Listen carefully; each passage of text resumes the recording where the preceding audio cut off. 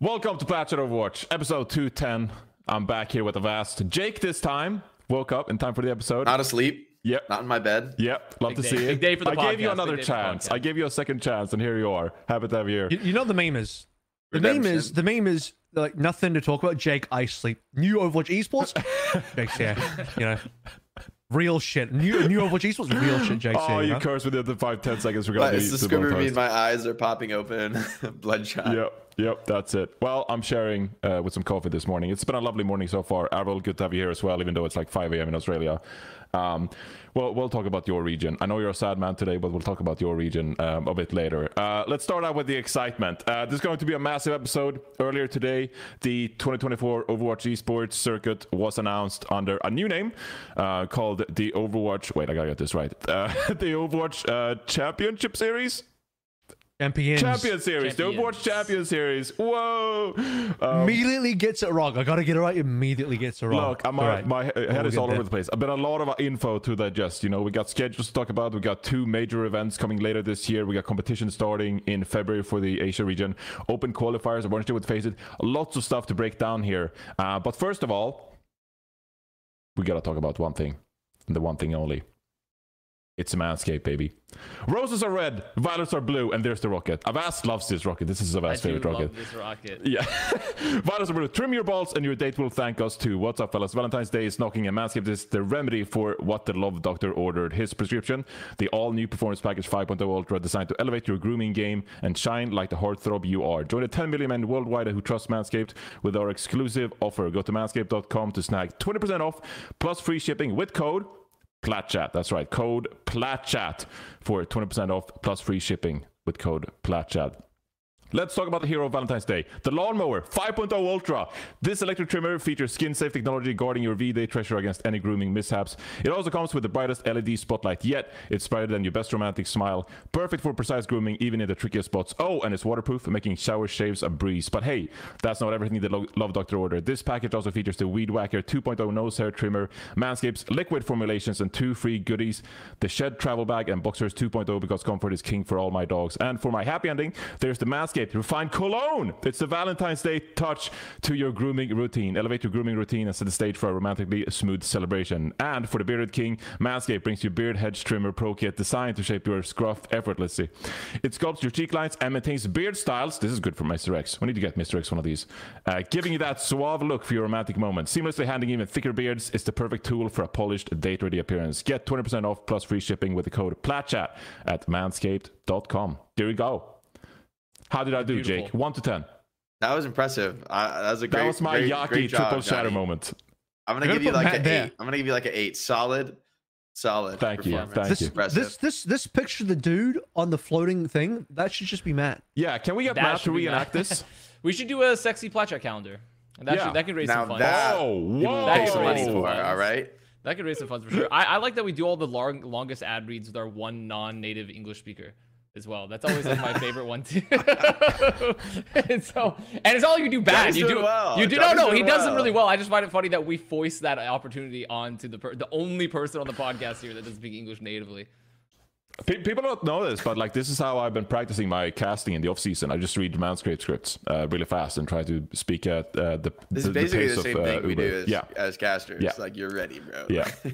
Anyway, let's dig deep into the 2024 Overwatch esports format. Obviously, these are like, you know, the biggest tier 1 thing. I don't know if this is going to be everything that we're getting this year. Is the World Cup going back? Is Calling All Heroes coming back after the conclusion later in February? We don't know that stuff yet, but this is the big thing, replacing the Overwatch League after Overwatch League. It's over. You know, it was a great time. Go to the site. Go to the Overwatch League site right now. It's very wait, the sad. Overwatch League site? I haven't extreme. even been to the Overwatch League site. OverwatchLeague.com. Typing it in. Type in overwatchleague.com right now. Oh, Wow. Oh, that's Thank you, Overwatch League. That's That's it. That's it. It's that's it, guys. Yeah. That's it. It does bring a tear to my eye. You literally go to the Overwatch League homepage and it just says thank you, Overwatch League. yeah. Hey. Now I mean, can't remember for hey. the actual Twitter account. Did they end up changing the Overwatch Esports account? Was that the old Yeah. Overwatch League account? Right? Yes, it was. Okay, So all the Overwatch okay. League branding has been changed over Gotcha. now. Okay, Yep. I couldn't figure if they were Doesn't using anything else. exist. Yeah, RIP. RIP Overwatch Oh, I missed it already. Yeah. I missed it already. Yeah, hopefully someone doesn't like steal that tag and starts shitposting. that'd be the worst timeline. I mean, that Make would be people like really this. funny, but like, what is it? They don't really care at this point because the thing. I doesn't trusted the exist bad anymore. patch tomorrow. Will BP that- can take care of the brand. How does that work? Because if somebody has that tag, to all the old posts that have that added, No, that no, doesn't it link doesn't to get the new redirected tag? to them necessarily. Oh, okay. It depends on the account because it just depends. Because like, there's some guy that has the Team Envy account, and Team Envy doesn't exist as a brand anymore. But I used to work for them, and I looked up, I was like, who has this account still? And not all the old account posts are under that. It's based off the account still. Yep. So I just kind of want to go over this Overwatch League blog while we have it up. I mean, we brought it up now, so we might as well go through it. And there is a quote here that I do want to talk about as we're moving into this new system on the Thank You Overwatch League blog. It says, with today's announcement of the Overwatch Champions Series, we are also sunsetting the Overwatch Contenders and Open Division brands. The Path to Pro system has been an initiative that has welcomed so many of our players and fans into Overwatch esports and developed so much of the talent that made Overwatch League. With OWCS, the new one, we now have a more open ecosystem where any player can fight their way to OWCS champion. We are thankful for everyone who participated, supported, and engaged with Path to Pro over the years, and welcome you to this next step of competitive Overwatch with us. And this has kind of been the new slogan, the new brand for Overwatch esports in 2024. It's open. Everyone should be able to participate. Obviously, we'll talk about the partnership with Faceit a bit later. But overall, I want initial thoughts here on Overwatch really going to the other side of the spectrum and opening things up for all players to participate at all levels. It means Team Plat can win the entire World Cup. I'm actually Win down. The entire World I'm actually Championship. down. So I'll coach you guys for an hourly fee. I'm gonna be busy, so probably not me either. look at these guys. These guys just jumping ship already. It's unreal. We're not jumping ship. We Crazy. just, I mean, I got shit to do. I'll coach you. There's a small chance that you didn't win any prize money, so I'd like to be compensated for my time. That's true. That's true. You could have the coach. Some coaches get the prize money split, so they could write that into the contract. No, I don't. too. I'm not interested in a prize money split. No one's salary. What about please. merch revenue? How much of that? You could be like kind of be like a Messi going to Miami FC thing. You know, you can get the broadcast. We could merch. talk. We could talk. We could come to an arrangement. Is all I'm gonna say. All right. So, yeah, I don't know where you really want to start with all this news. Do you want to jump into the calendar and just look at macro? Do you have the calendar, Johnny? Well, there was a graphic in I the have blog. the calendar. Okay. Do we go through the future of Overwatch esports blog? Because that's like, because there's the blog and there's the video. Yeah, And the blog I was would literally be the pausing better. the video to look at the calendar. Yeah, I have the Calendar's image in also chat. in the blog. The image in chat too. In Yeah. Overwatch Let's chat. go But to yeah, the just look through the blog. WCS calendar before we go to the format breakdown. Because if you scroll down this blog, almost like at the bottom, really, there's the format look. But there is a calendar towards the bottom, so there you see as well, which basically clarifies what will be happening in the different regions in North America, EMEA, and Asia. You got Asia Stage 1 qualifiers starting in February and kind of like going into March, but North America and EMEA is going to start in March, and then there's a 2-month break in June and July, and then there's really events August, September, October, November throughout there. So this is kind of what we've been hoping for too, right? A larger calendar, more events throughout the year. I mean, this is essentially the exact. This is essentially like it's not too far away from what the Overwatch League calendar was. To be fair, this is 8 months of Overwatch and 4 months of break. So Well, it's when just did we more start split Overwatch up. League last year?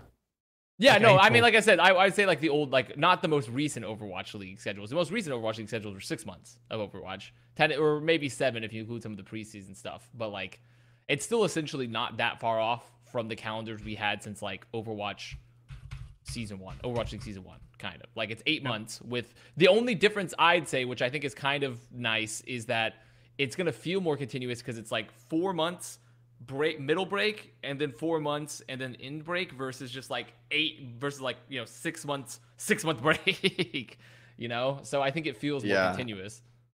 And I think there's going to be more stuff going on even outside of like this specific calendar and like these tournaments. I think that's from a fundamental perspective, opening up the scene changes that in a bigger way, where like, yeah, there might be a break from OWCS, but it's not like a break from Overwatch League where you like, no, okay, like there's not going to be any tier 1 competitive Overwatch going on for like a couple months, like for sure. But even if OWCS isn't on, I think there's still going to be more exciting stuff to watch, whether it's like content via streamers or people playing competitively. I think one thing I've been excited to see, like a cool trend that I hope to see continue, is people like streaming scrims and streaming their tournament POVs and things like that. I think that's like actually really good for the scene. And I want to see more of that, especially as OWCS ramps up, and especially when there's more of those like tournaments on the side, things of that nature. More places for people to make content and to engage with the community outside of just pure like competitive broadcast stuff. Yeah, I mean, they mentioned third-party tournaments and third-party licenses and all that kind of stuff. So, I mean, expecting the gaps in the calendar and around the calendar to be filled out with different sorts of stuff. But given that you still have to get a third-party license, you're probably not going to see any sort of clashes. It still seems like one of those esports ecosystems that will be, they'll probably open up third-party somewhat, but not open up so much that, people are just going to start running tournaments during the actual season. It depends on the licensing fees, right? Like you said, AVRL. That's really the big thing here, because I think there's the mandate of like with Overwatch League, it's like, this is our big product. And if you wanted to make a secondary product in tournament, like people just inherently didn't respect it as much because it wasn't a main event product. So like it disincentivized TOs to run. But also there's the financial aspect, which is bigger here of like, especially for this format of like, how much is going to cost to run a tournament? Because like in the past it cost, I think TOs like, because I think it's based off your prize pool, because it was like if you had a prize pool of like less than $10,000, you didn't really have to like pay a licensing fee. It's total compensation, not even just prize pool. Yeah, and then I think so. It just depends on like what the it's nice that now the methodology of the system is going to be open, because like TOs will be like, not everyone only cares about the Overwatch League, right? But also like what's the financial backing of like how much you have to invest to run a tournament per se is a very big thing, especially because TOs are still getting pretty squeezed across the board. There's why we've had such systematic like collectivization of TOs, because it's really expensive to put on events. Yeah, so we'll I feel like with the partnership with DreamHack, which we'll talk about later, that already sort of feels like a sign that they're more open to tournament organizers coming in and hosting events. I think that, the people currently in charge of Overwatch Esports, I do feel in some way that they have very different philosophies compared to like the 2017 days or 2018 days, right? Where maybe they're more open to the idea of letting tournament organizers host this. I don't know who in the department sets the licensing fees, but I think the hope for everyone is that they'll actually like lower that fee, if any, to try and get as many tournaments as possible, especially in that June-July 2-month break.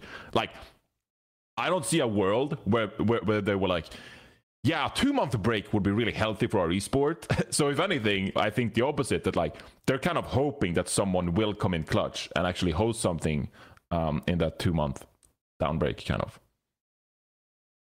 Because like after May, like June and July, completely empty here. So yeah.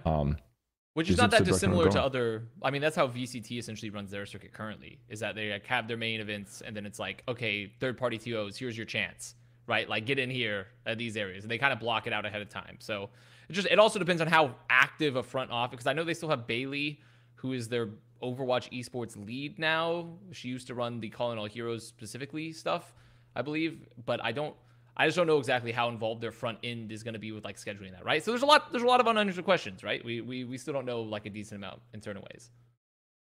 Yeah. Yep. Completely agree there. So as we look towards this kind of calendar, is there anything you feel like is missing from this calendar? I mean, we talked about World Cup. We talked about, or we haven't talked about World Cup and Calling All Heroes really, but that's missing. Yeah, that would be missing. Yeah, that'd be a huge loss, right? If we didn't see World Cup this year.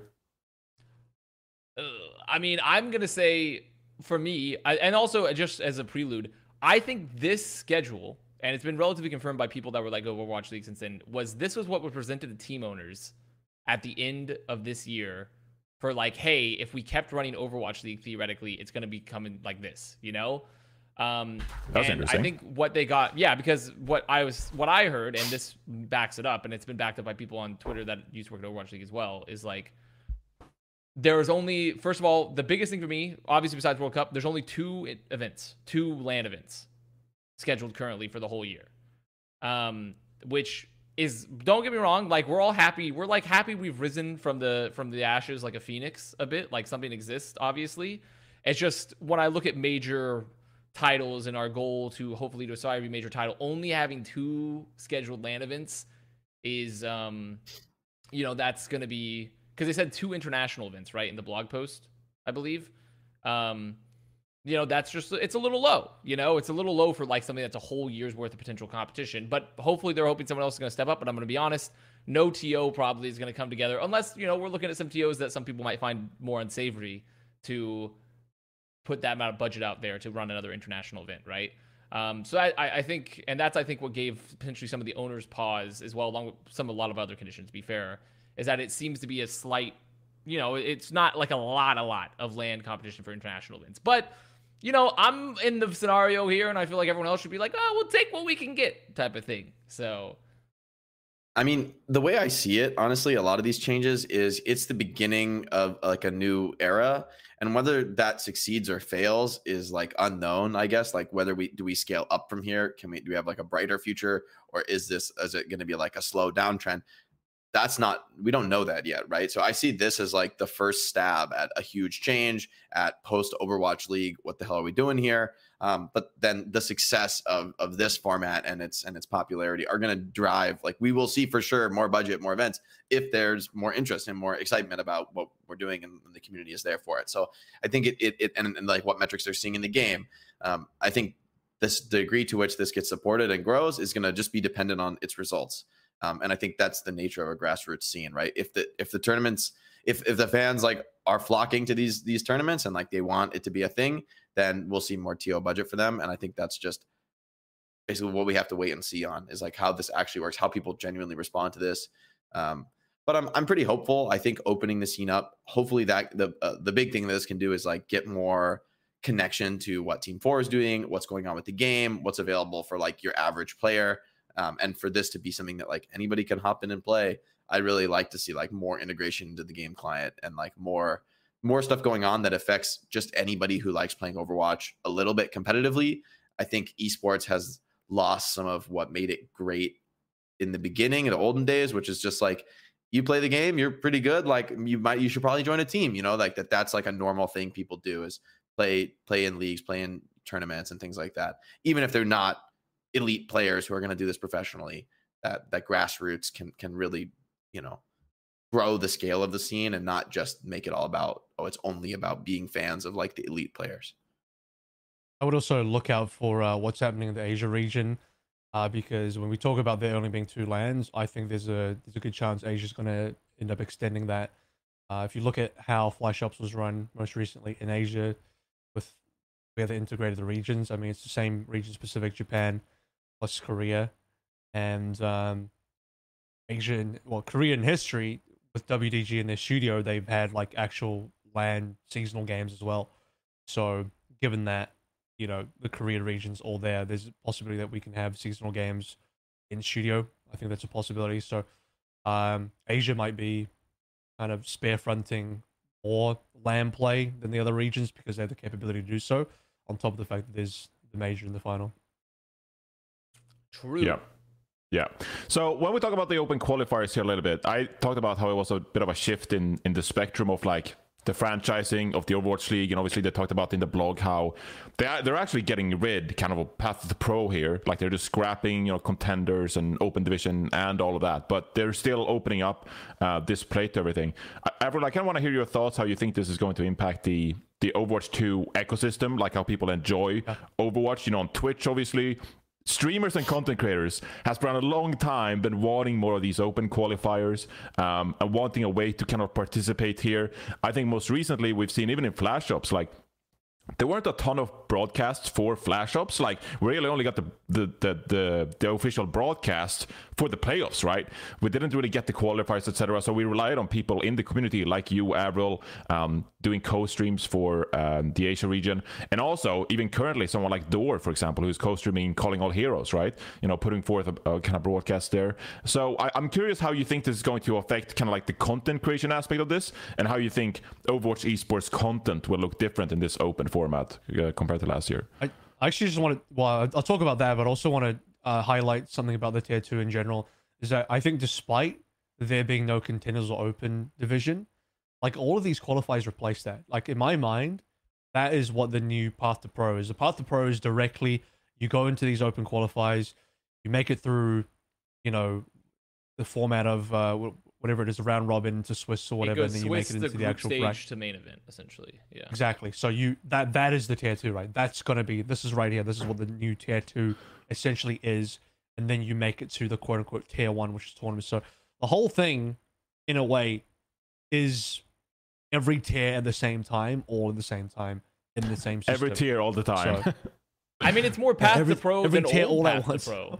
Pro. Because old Path to Pro, Yeah. even if you won an Open Division and went to Contenders and won Contenders, you don't go to Overwatch League. I mean, you sort of did in APAC towards the end, but like, you know, like now you actually, if you win, it is a legitimate path to being on the tier 1 your stage team as well. can just go qualify and play. I think that's a massive deal. Whereas like before it was like, yeah, you did good. Now we like grind up your team to dust and take the best players. also, Like there's no hope for the team. It's just the individuals.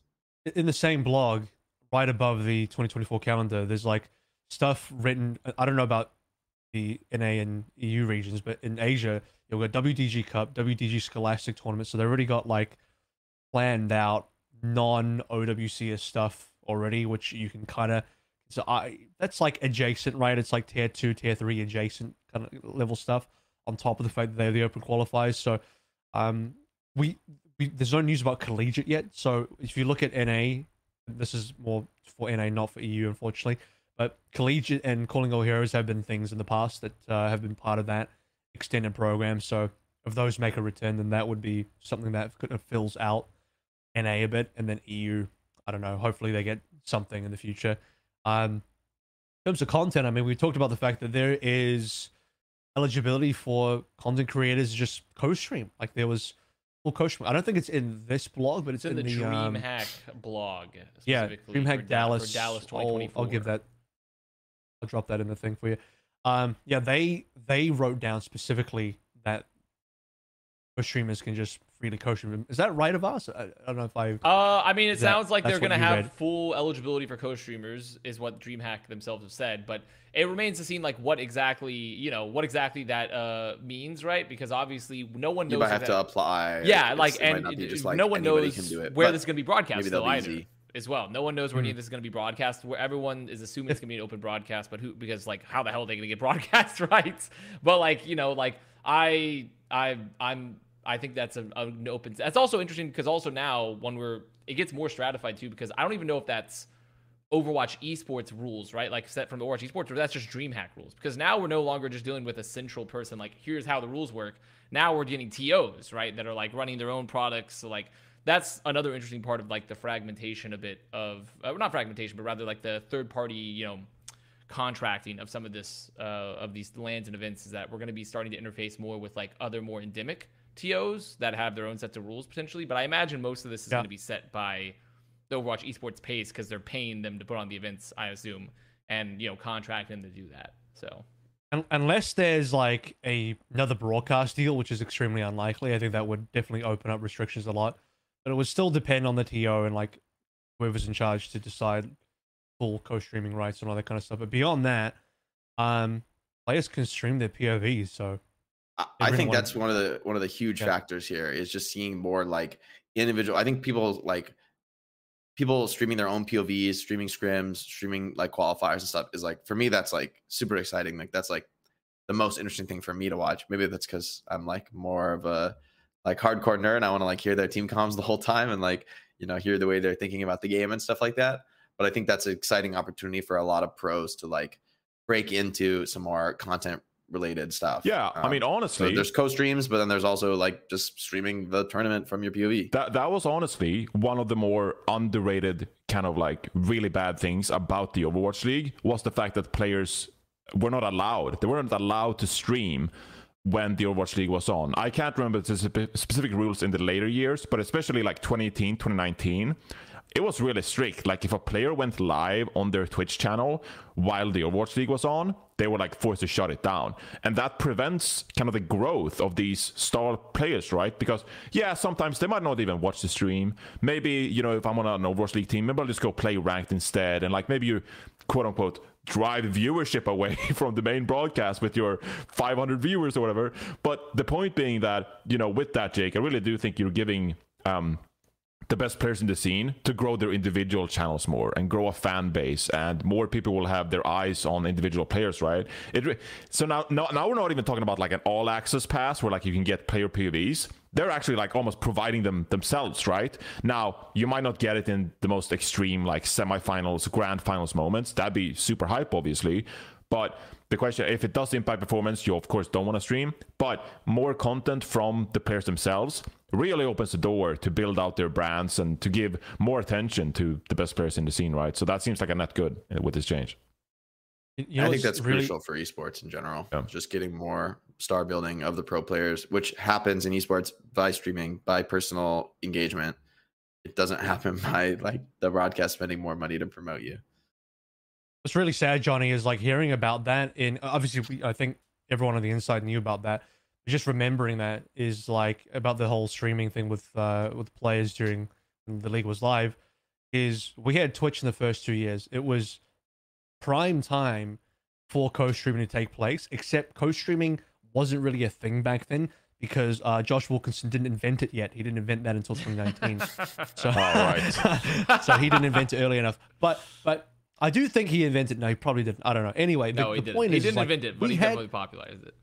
we had Twitch in the first 2 years, and if we had the foresight, you could have had scump situations like CDL scum, even though like that kind of fell to shit. We're not gonna get into that, but dude, when that guy co-streamed CDL when he was allowed, he was getting mega viewership, and that's what you would have wanted out of your players in the first 2 seasons if possible. And you wouldn't have had this whole like, oh, but it's on YouTube and you stream on Twitch. That doesn't really work out. No, we're all on Twitch, so it all works out. So that was really disappointing. And so maybe that with that sort of changing up for 2024, it'll make things really good. And I just think involving the content creators in general is really huge because we saw that with the World Cup last year, right? When all the content creators were involved and they were doing co-streams, they were putting up content, they were putting up videos, they were posting their reactions. It's really big for the esport because that's so much additional marketing. And hopefully they don't make Overwatch League Doomer videos anymore. Just complaining about it. Oh, yeah, I was going to mention, by the way. I was like, dude, the saddest person right now, the person that's fuming the hardest right now is the guy at Score Esports. It's like, no, Overwatch has got good news. No, I fucking hate Overwatch. Score's like they're planning their next hit peaks already. Like, how can we spin this negatively, guys? Guys, how can we make this bad? How can we make this bad? AVRL versus the larger games media is a classic. That's a classic. It's never gonna get old there. David versus Goliath here. I won't get old in this long lasting feud. yeah, Twitch rivals. Oh, Jack. There's Jaws. We're gonna do a Jaws check. There's Jack. I was like, Jaws. do you want to stream today, Jack? And he's like, oh, I have Twitch rivals. Like, oh, fuck yeah, I forgot about that. He's doing this from the UK. He's in the UK. He was complaining the whole time. Do you know what he said? He's like, oh, I don't think I can do Plat, guys. You know, my mic's not very good. My setup's not very good. Motherfuckers on Twitch rivals right now. Well, to be fair, I'm sure he's getting paid a lot more from Twitch rivals than we pay him on average. So to be honest, let him get the bag. Let him get the bag. All right. He's having a tough time in the UK. He's having a tough Yeah, time. So, you know, he's got to get some wins. He's got to get some wins here and there. I hope they slay the Ender Dragon in this stream, Jack. I want you to cast that one. Is there any gameplay? Is there any Minecraft There gameplay is on going to this be. mod? No, it's a Minecraft Twitch Rivals podcast. He's on a different podcast. It's a mod where it's like a Hunger Games type of mod or some shit where like everyone's playing against each other. Oh yeah. I think that's the way I understand it. He was explaining it. So they still have time. Oh, they're doing a pre-show, this right? This is how the format is though. It's like a literal Hunger Games thing where everyone gets stuff from the cornucopia and they run around and hunt each other and fight and stuff. So, all right. Yeah. Well, we don't actually know with the Overwatch announcement how many broadcast days we're gonna have. So, you know, good on Jaws, diversifying his talent portfolio, making sure he gets a step in every scene. You know, so Minecraft could be a big part of could be. Yeah. Jaws Johnny, 2024. Johnny, that would be the craziest monkey's paw curling. It'd be like, hey guys, all you players that want to compete, you can stream. Why? Because there's no official broadcast. GG. Well, I mean, knowing the trend how esports funny. is going, they do love to cut broadcast a lot. So, like, you know, everyone better boot up those streams. Better boot those up because it's broadcast. You guys know how they don't love it. You guys know how you said you wanted co-stream? Well, now you got it. And It's that's all all there is. co-stream. There's nothing else. It's only co-streams. We're all I'm content interested creators to see now. too for this scene as well. By the way, like they didn't announce anything how the because there's the 2 international events and like okay, it goes majors to international event. Correct? Is that the current setup? It goes there's like the majors. Yeah. So they have their majors for all the regions, and then from the majors that goes to the finals. No. Yeah, The main major events, is the the majors. international event. Yeah, the main event to the okay. majors. Yeah. Oh, okay, gotcha. Okay, main event to the majors. That's right. So I'm wondering. I just want to see how the tournament. I'm interested to see how the score. I'm assuming they're going to use a point system, right? Where By like, the way- Yep, you get certain they points wrote based that. on Yep. it. Did they write that down? Okay, I didn't The see circuit that, so- points. Somewhere they wrote I don't circuit know. points. Circuit. I don't know why. points. I don't know why they wrote majors. There's just one major. There's not like many majors. There's a single major. Yeah, it is interesting, Well, right? the second major is the finals. I think it's. Yeah. Oh, so that's why? just the But why? finals. Yeah, but why not That's- just? That's not a major. why- That's just. I the mean, finals. I think calling it, if anything, like it's just they're calling it finals because they're making one bigger than the other. But Yeah. I think calling them both majors is like kind of reasonable. Yeah, Like, I think I could like, call. I You could don't call know, them like, both what- majors, sure. I still making another category after major for like super majors. I don't know, it seems kind of silly. Well, I to think me. that No, makes they sense just- to denote that, but why? Why pluralize it? There's only one major, essentially. No, that's what I'm saying. yeah, I There's- agree. There's no. yeah, I agree Anyway, with Avril there. Yeah. it's, whatever. it's confusing because it makes it sound like there's more than one. But there's one. Well, guys. it's Don't worry about it. yeah. I guess it is like one international event with everyone coming together, right? So that Yeah. is odd, I guess. But I mean, sure. At Okay, least but that's on, like, good. the way it's written on the I calendar. also want to know a big thing for me because I think a lot of people too have been speculating like what's the sustainability of this for players, because right now, as far as I'm aware, nothing has like it's really early on, so we don't know, right? But like, I think a big thing from an organizational perspective, people like, wow, this is great, esports are back, and it's like, well, do we have any like? Do we have any in-game revenue that we can give to teams? Is there any sort of like transactions for that? Like, because realistically, most organizations at this point in esports life cycle will not invest money in a game if there's not developer support in terms of the side of like transactions and in-game revenue. Viewership incentives. Yeah, well, are There's a- players there's gonna a get a tab cut for of the that? mercy drops?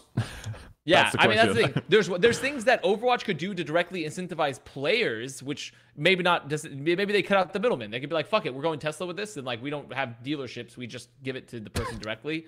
But like even though they have a dealership, so I mean essentially they've made a dealership, it's just their own. But like either way, like I think that like they could do that, or they could give in-game. Pretty much they just need to have some sort of model to where like if you want orgs involved to make more sustainability for players, they're gonna have to have some sort of incentives for that. Because currently it's such an interesting topic. I kind of like the concept. I mean, I think it's so early on. Like, who knows what the model is going to be? Yeah. But if you take the perspective that esports in general is a young industry and it's still forming, I kind of think the medium to long term future for esports is a more direct to player model with something like, makes it weird with stuff like if like you're only paying players from prize pool, then it's like there's the downside of that. It's very spiky, right? Like some players make a lot of money if there's a big prize pool and they get first place, but obviously a ton of players make nothing because they don't win any money.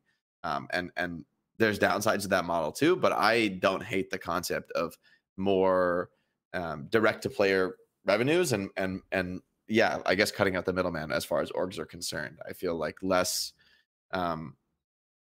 I don't know. I think that is ultimately from like a long-term financial incentives perspective, like what is it that orgs really offer into esports? Like I'm salaries, really on it.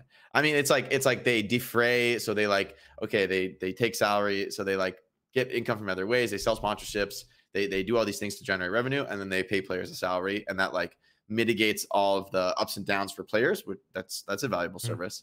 I think there is meaning to that. However, that's not valuable from like a deep value generation perspective. That's like a filtering mechanism for revenue. And if there's like if those same players could do deals on their own or without an org and get the money and then share it amongst themselves, if that can be accomplished, which is a big if. It's like I don't know that You're many asking groups of 5 18 and esports 20-year-old players entrepreneurial players to get their own sponsors.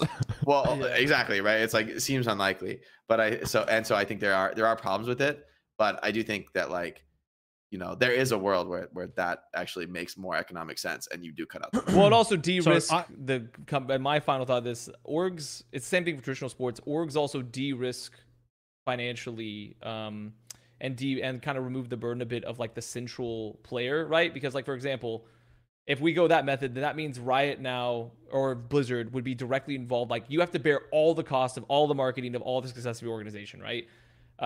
These league perspectives, like when you look at like the NFL and NBA and stuff like that, they're actually throwing some of this burden of marketing and generating revenue onto partnership teams, essentially, and like saying like, we're not in charge of all this, so we don't have to pay extra people to do this. You guys are direct shareholders in this, and like, you win when we win and we win when you win, right? And so that's kind of like the where orgs I think fit into the model, is that like when you remove orgs, yes, can you remove a middleman where players can get paid directly, but also you remove a bunch of specialized people where players, like Johnny was saying, they're not going to have 5 18-year-olds be like, okay guys, let's build the deck and show how we can do 20-cent CPM on this video coming up for the upcoming sponsor. Like, that's just not going to happen. And additionally, agree. As a Blizzard, like, they would like to have partners to help market their game and kind of take the financial burden off of them to pay players to keep it more sustainable. I think that's where the model of like, because that's not even just like a esports thing. That's like a franchise sports thing in general, right? Agree. There is a job that somebody has to do, and I'm not saying that like just have the players do this job. They're totally unqualified to do. And rather, it's just a question of like whether it's like, honestly, the publisher is another option as somebody who can do this job and like sell partnerships. And they could, but I don't think they want revenue to players. So the biggest question that comes out of this ultimately ends up being, can you be a full-time professional Overwatch player in 2024, right? There's probably not going to be a lot of orgs. Do we have the prize pool info? No, I don't think we do at the moment. But even if we did, that means it's a very top-heavy kind of situation where only top players and top teams are going to be in a situation where they win enough prize money to sustain themselves. If it's like a purely, I guarantee you, AVRL, that if you're not a top player or top team, this will not be a full-time job. I can fucking guarantee that. That's the thing, right? So that's how every esport is. That is like, I have a number based off the rumored prize pool. The rumored prize pool that was pitched to the owners, that it was essentially this system, I believe, globally, if I'm remembering properly, was close. Now, this is globally, mind you, so I don't know the breakdown. I don't know exactly how it's going to work out, but I believe it was close to $3 to $4 million, which is a big number on its face. But when you think of that, we have three. That's not that. That's really not that much. 3 regions. Yeah, it's really so not like that that's 1 million sustaining, each. That's sustaining like how many players is that sustaining? You know, what is that, like 20 per region? So like top 4 teams per region are like somewhere in the unless they do the new Rocket League actually, model where the other teams, all the teams get paid at like 128, so everyone gets paid like $20. So I mean, that's my point. Is like regardless, it's like it's nice. Like it's like irrelevant though. You're not paying rent. With just remember, like it's across 3 regions, but there's also 2 internationals where most of the money will go to. I can imagine most of the prize pool is for the 2 international events. So really, it's probably like a very small handful of teams, most likely from Korea, that just takes the whole pot, and then everyone else. Yeah, you're probably looking at like less than 100 players making what you would call like a full-time salary as adults. Which so it'll be to be rough. clear, it's smaller than Overwatch League, and I also think Overwatch League got. I mean, for me as like somebody who benefited hugely from Overwatch League, it was like part of like that's how I had my whole career up to this point. Is that it was incredibly good for the stability of like so many players. Having like so many players, so much of the ecosystem be able to do it as a full-time job was awesome. And as much as I think people shit on a lot of aspects of Overwatch League, which is like, you know, there are fair criticisms there, and I can't take away from that. But it also was a massive injection of stability that, from the perspective of the ecosystem, I do think grassroots is like the long-term future. It makes more financial sense from a business perspective, and it's more sustainable. But even the non-sustainable stuff was pretty great if you're benefiting and you're one of the players who can do this as your job. Like that doesn't happen in a grassroots world. Not realistic, and it's probably going to go the way of pretty much all esports before and after, which is that only the elite players are doing this full time. Everyone else is like, whether the collegiate, I think, strikes me as like one of the best ways to pursue this. That's not requiring you to earn a full-time living, like getting scholarships as a way to supplement that income, or you're just like young and you don't need to like pay rent. You're like a kid. I mean, that's how it was for a long time, you know. That's how I approach it. If I graduate college and I don't have a job, I'm just done. Like I quit. I need to make money. Like I think that's just the reality of the situation. I think it's definitely going to be less than 100 players, because that's like 20 teams of 5 players, right? So I think there's not I don't think you're gonna get 20 teams of full-time players. Well, I think it Unfortunately, it's depends probably gonna be because more you like can kind of 10 localize teams. because like probably the living expenses in like Korea and Thailand and stuff like that are obviously lower. And then theoretically, if they reintegrate China, because China is also missing from this board right now. There's no China, even though there's still deals going on. So like, who knows? Like, but I would imagine Eddie's like did the deal, right? Or like they're yeah, like, they supposedly are in talks so- again, and you know you can like I think you can even backdoor your way to play Overwatch 2 in China from like Steam, supposedly. Oh yeah, But like You yeah, just for VPN sure the you can- Korea servers. yeah. Right now, you can VPN the Korea servers. Is But what yeah, Chinese but the point players being is are that doing, you know, like apparently. I think they've started to talk about it. So like, who knows where China comes back into this? So like, you we know, ready to talk we'll see. about missing regions? Because Yeah. that's my Let me, soapbox moment, fellas. Let me set this up. So if we can go, can you show that graphic again that you had on Twitter, Solomon?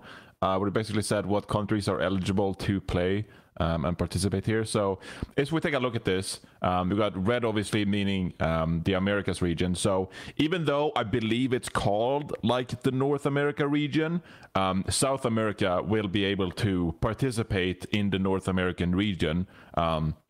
So there's no dedicated South American kind of like region, which is going to be rough for that region, but at least the door is open. And I think the hope is with the Face It partnership is that I believe it's said even in the blog or somewhere that like they're hoping to have more tournaments kind of catered to everyone, right? So hopefully that Yes. includes maybe some South American tournaments for that player base, because obviously it's a really passionate group, but they get the chance to compete in NA.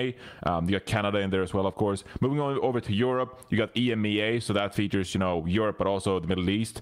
And then when it comes to Asia, there's not a lot of blue there. There's not a ton of blue. A very small amount of blue. So Yeah. obviously China is missing, and I believe the quote was that they're only allowing teams, they're allowing countries where like the game is operable, where like Overwatch 2 is, you know, eligible to be played. That was the language they used in one of the blogs. And so obviously because there's no Chinese license as of right now, until a license is secured, which opens the doors for China to compete again, like they unfortunately won't be part of this system. So we're yet to see really how that will work.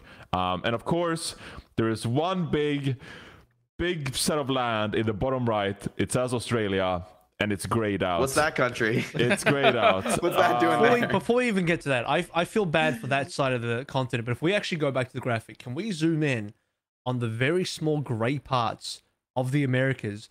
Because the whole ass of Americas is highlighted, except for like 4 countries.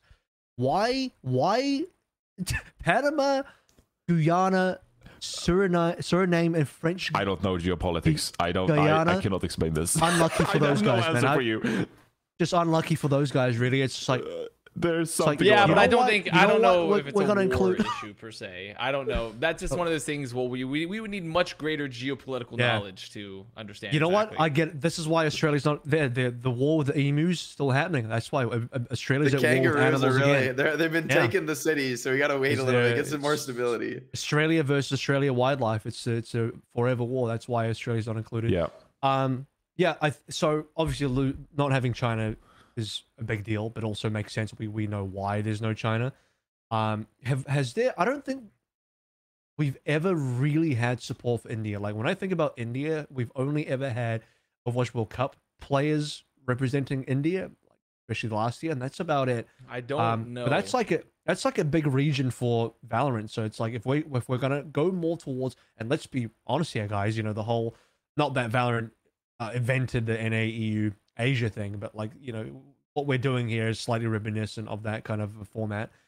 We're missing a couple of big pieces for sure. Like we need to get the game back into China ASAP, but there is still a decent amount of Asia that is just, I mean, Asia is probably has the least amount of coverage out of the 3 regions. I mean, it's got the highest concentration of skills specifically because it's got Korea, but in terms of like actual logistical coverage, feels like it's just got the least amount of countries. Can anyone which who's is not really Korean crazy. ever make it out of this region? Well, yeah, because also Let's find Japan's out. been popping the fuck off on the Overwatch. Like, actually, Japan has loved Overwatch too, via the metrics. Okay. They're going crazy for it. But here's the sad thing about Japan in relation to this: they don't have their own region and like qualifiers. They have to go through the Korea qualifiers. So they're playing. So No, that's not correct. Or That's is not it, correct. I thought That's not Japan's correct. bundled in with Korea for that. No. So there's 3 regions in Asia. There's Korea, Japan, and then everyone else except Oh, Australia. okay, So Pog. Japan has their own region. They don't compete with Korea. But they still. everyone But the thing competes is, I with- imagine to still make it to the international events, though, they would have to win be high in the Asia major to get enough points to go to like an international event. there's though. no because there's no Asia major, but the Asia final to go to the major, which is the DreamHack stuff. Oh, It's Yeah, like you have to- flash shops, correct? okay. It's basically look at Flash Shops last year, and it's okay. exactly that. It's basically that again. Okay. Is essentially Okay. what So they're my gonna have a understanding main of event online, and then they're gonna have the one, could be the on one LAN. international. It Might- could be might not be LAN. on LAN. But either way, then they're gonna have their actual international event. Yeah. So pretty much still, there's a chance that they would still have to. So they're still gonna have their own main event. Then Japan will not have to go through a main event that has But- Korea correct. and the So- rest of APAC. Okay. So I'm glad Japan's loving Overwatch. Awesome. Right now. Well, that's And- actually really good to because be for some honest- reason to I be thought honest, they were bundled in. we Can we go to Tokyo? I want to go to Tokyo. Come on. Give us an international land in Tokyo. Well, Flash first- Masters Tokyo. Tokyo. I'll be Masters there. Tokyo. You're gonna have to get some budget for broadcast first, and then we can perhaps go to Tokyo. You know, that's the first Yeah. step. Yeah. Maybe if we talk to Brent, he'll help us get Masters career instead. How about yeah, so anyway, guys, Australia's dead. I don't know. I don't know how to feel about this. I think Australia died. I feel like So- it's such a weird, like to me, it just feels like an oversight. I just can't imagine that this is like, oh, like you just can't come from Australia, or like that you're an import if Okay, you're from so Australia. You can't have a full Aussie team. you can play as an import. So if we actually look at the Yeah. blog FAQ to see Which, the let's list be of eligible honest, countries, it's not gonna happen, guys. Sorry, So- maybe well, in NA. hang on. but- I'm just gonna say Korea? this: the Japanese scene, while they may love Overwatch, the skill level needs to develop, and they need some. You think they talent. import They might- They Australians? might need good- some imports. Why good would they import Australians. Australians over just importing Koreans? Stop that with your making of sense. You stop that immediately. That is Right now, crazy. Connor, with your making. I don't like how much sense you're making, and that's No, very I will say offensive. for You go like back if to you the- take Valorant as an example, a lot of APAC teams in particular have imported talent from like they have imported people from like Australia, New Zealand, or even like EMEA and stuff. So there is a market for it because especially the APAC teams, they get a little silly goofy with it in APAC occasionally, and so like I think it could potentially happen. It could happen. Anyway, can we go to the graphic because I want to talk about this. I'm going to talk about this. Where if you look at the countries eligible for, I'm not like if you're an audio listener, I'm not going to read them all out. There's like a ton of countries that are eligible. Australia's not on the list.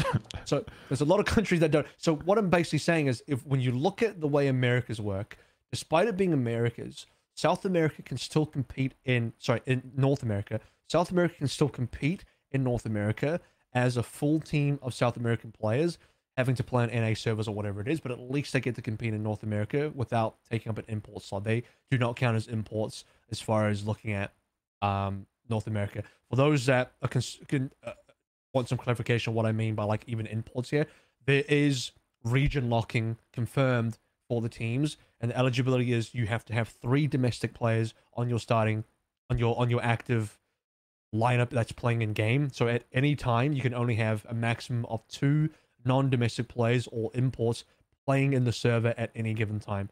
So on this list of countries for Asia Pacific especially, there's no Australia, no New Zealand, who previously had their own contenders region. Curiously, Australia and New Zealand were also not included in Flash Ops last year for Asia, and they weren't allowed to play in NA. So I talked to guys like Kuffa, it's like, yeah, I wasn't allowed to play in NA, and also they didn't give us eligibility for Asia, so we just got completely cut out. What the fuck is Completely going cut on out. over there? And so now, as far as I'm aware, given that they are not on the list, the only way an ANZ player could play is via an import slot. And as Connor said, unfortunately, as an import, it's like, why would you ever take an Australian import player over a Korean import player? But in Sadly, APAC, reality. I think there's a market for them. I will say, like, if they get it popping, if they're getting it popping over there, the fairy bread's going crazy. Like, I think there's a chance that like they could. You guys don't know fairy bread? I know AVRL knows fairy bread. He knows fairy bread. Yeah. Yeah. I don't eat it, but Yeah, he knows it. But like, it's a delicacy. It's a delicacy in OC. But I think overall that like there is a bread. chance still. But I do find it. I agree with the assessment of like, why is Australia and New Zealand getting so hard boned? Like, I guess I don't understand. It just seems so Getting weird hard to me. fucked. I Absolutely don't- hard It fucked for should some be reason. like a SANA thing where it's like, okay, yeah, you might have to play on a shit server, which Australians are used to. Yeah. But at least they're like not. You can have a full Aussie team play in the APAC qualifier, whatever. Like that to me makes so much sense. I just struggle to understand why it's not that way. And so, I mean, honestly, I think that'd be a good thing for the fans to like ask for clarification on, because I think if there's a big outcry, then they might respond to that and give us more information or rectify the situation ideally. Yeah, ANZ players. So Bailey has written, ANZ players will be eligible to participate in OWCS under non-residency rules. We work on EFG support to additional programming to regions not directly supported by dedicated OWCS region. We're not able to share more yet. So there could be more support, but it's as Jake said, it's curious as to why they just weren't added in. Like, is there some sort of legal boundary there? Is there some other? Well, the ping's not that bad, right? Let's say the ping between Australia and like APAC and Japan's not that terrible. Correct? It's not. And then additionally, scrim Korea all the time. And correct me if I'm wrong, AVRL, is like the time zones very similar too? Yeah, extremely similar. So in that case, because those are the two most common logistical errors if I was a TO, right? Is like ping's too high, it's going to be disrupted, or the time zones are so bad, it's really hard to have admins available to work it right. But like those are defeated, so I really don't know. Nope. I have no idea what's going on with that. It's like it is. I don't know if there's a particular legal thing. Was like we just can't have Australian New Zealand players under Pacific for some reason, even though ping wise it's fine. Like I can promise you, every Australian player would not mind the ping. Anyone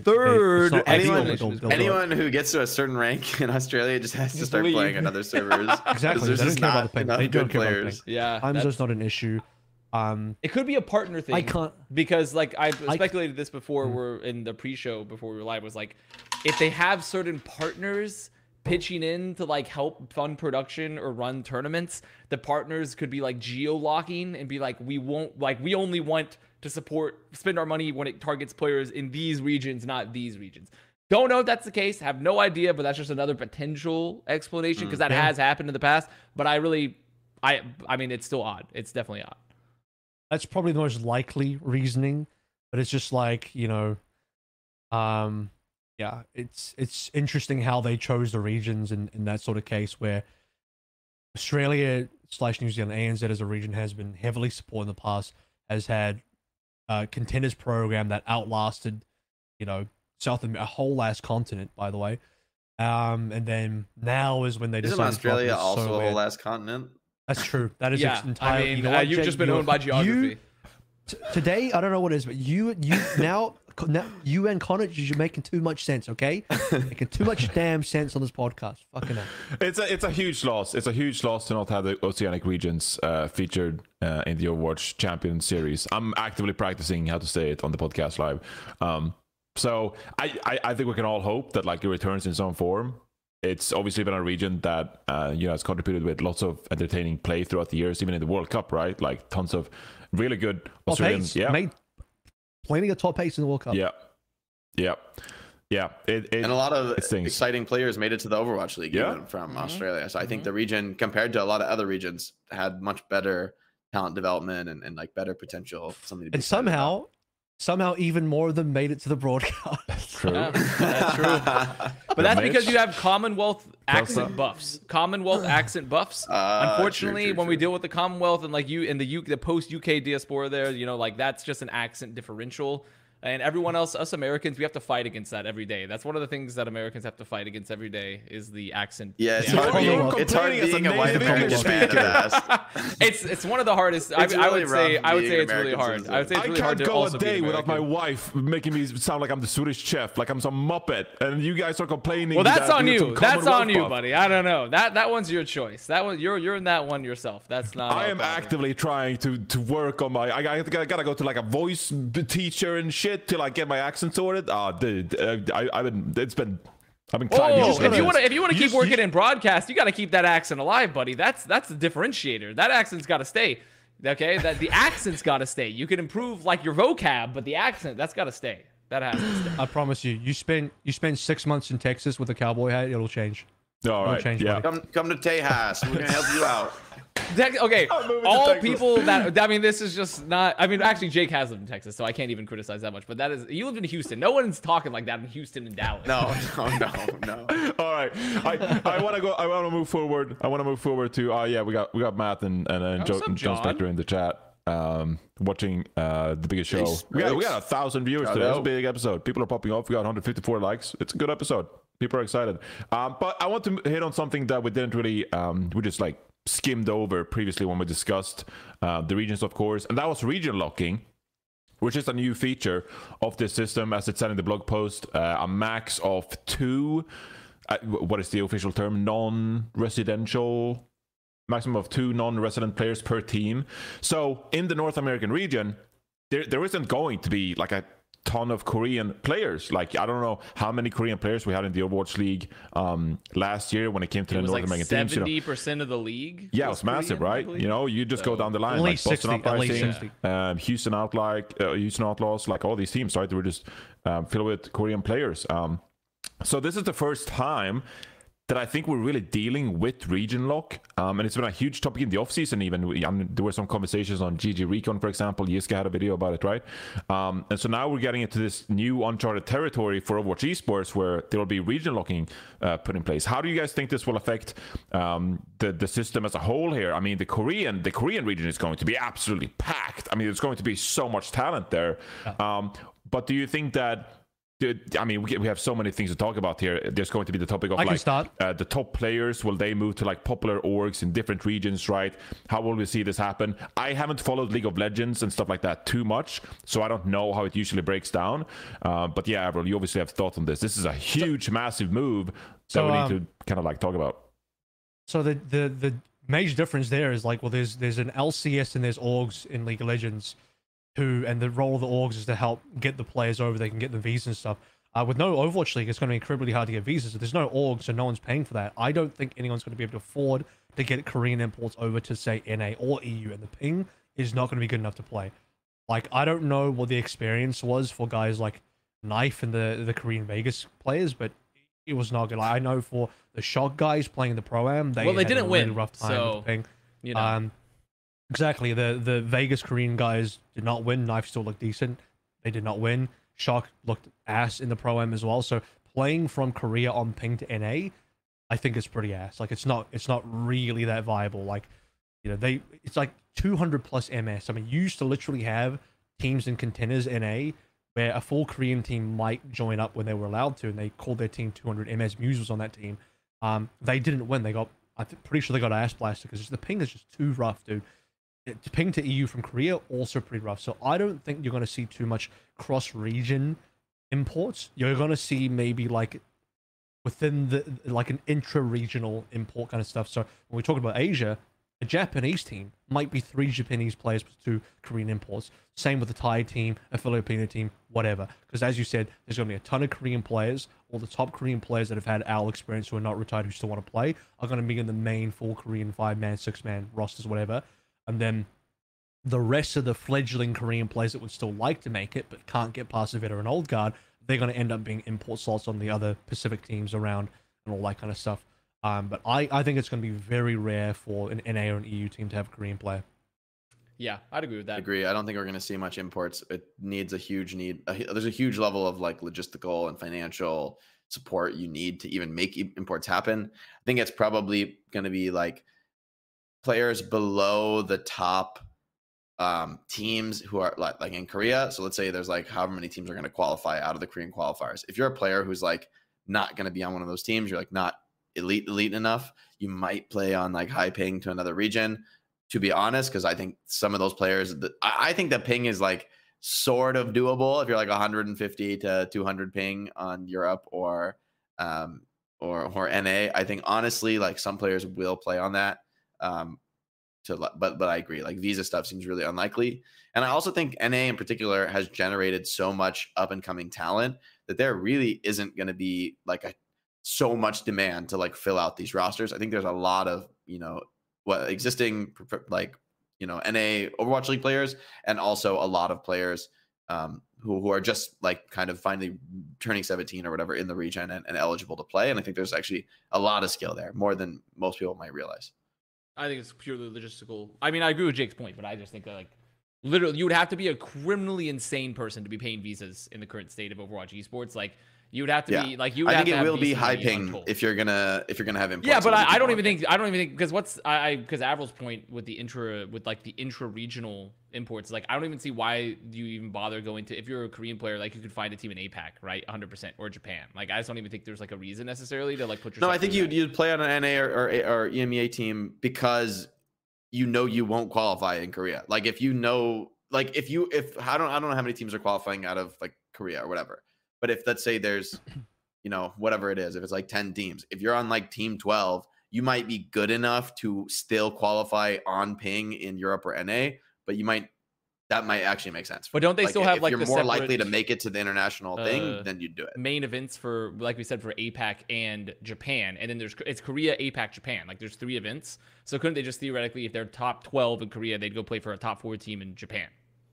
Right? Yeah. That's what I think. So too. Jake is talking about making it out from Asia, the whole of Asia into the major. But I'm sure there has to be enough. Like, I mean, 100%. Yeah. I mean, the point's good. Yes. It's not going to be 10 teams, by the way. It's going to be like, it's going to be like 3 teams, maybe 12. That's what I mean. I think there will be a lot of highly skilled players who aren't going to be able to qualify out of the region. I also wonder how this works. Like, if you're not an import in Japan, can you just take your full Korean team and like, we're going to play in Japan? So there's basically like, they're all Korean qualifiers. I don't know how that's going to work, right? Like, you have to all live there. I don't know. Like, are you considered an import if you're a Korean player playing for a Japanese team, or are you? No, is it like? I think it's specified by residency, but I don't know how residency. Yeah, that's an interesting point, because like if they have like a headquarters in Japan, or they all lived in Japan, but they're Korean players and they're playing in the Korea qualifiers, you would need visas for that, right? If you just probably right, but I would imagine if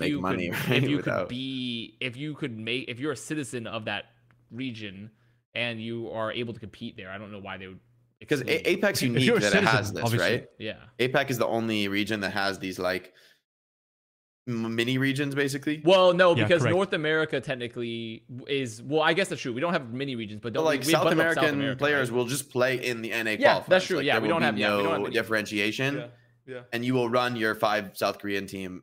Like everyone's Brazilian, you'll play in like North an America. NA qualifier. Yeah. There's no separation between North America and South America for Americas. It's all just one region. Yeah. But with Korea, Japan, and like rest of APAC is separated, and so correct. I'm wondering how the import rules work there. Because if it's like, you can have 2 Korean import players for Japanese teams and for rest of APAC teams, then probably every single team is gonna have 2 Korean players. Like. Beyond, but it will be. I do think like the most elite Korean teams will for sure, like the very best players in Korea are going to be in Korean qualifiers and trying to qualify. Yeah. Like yeah, for sure.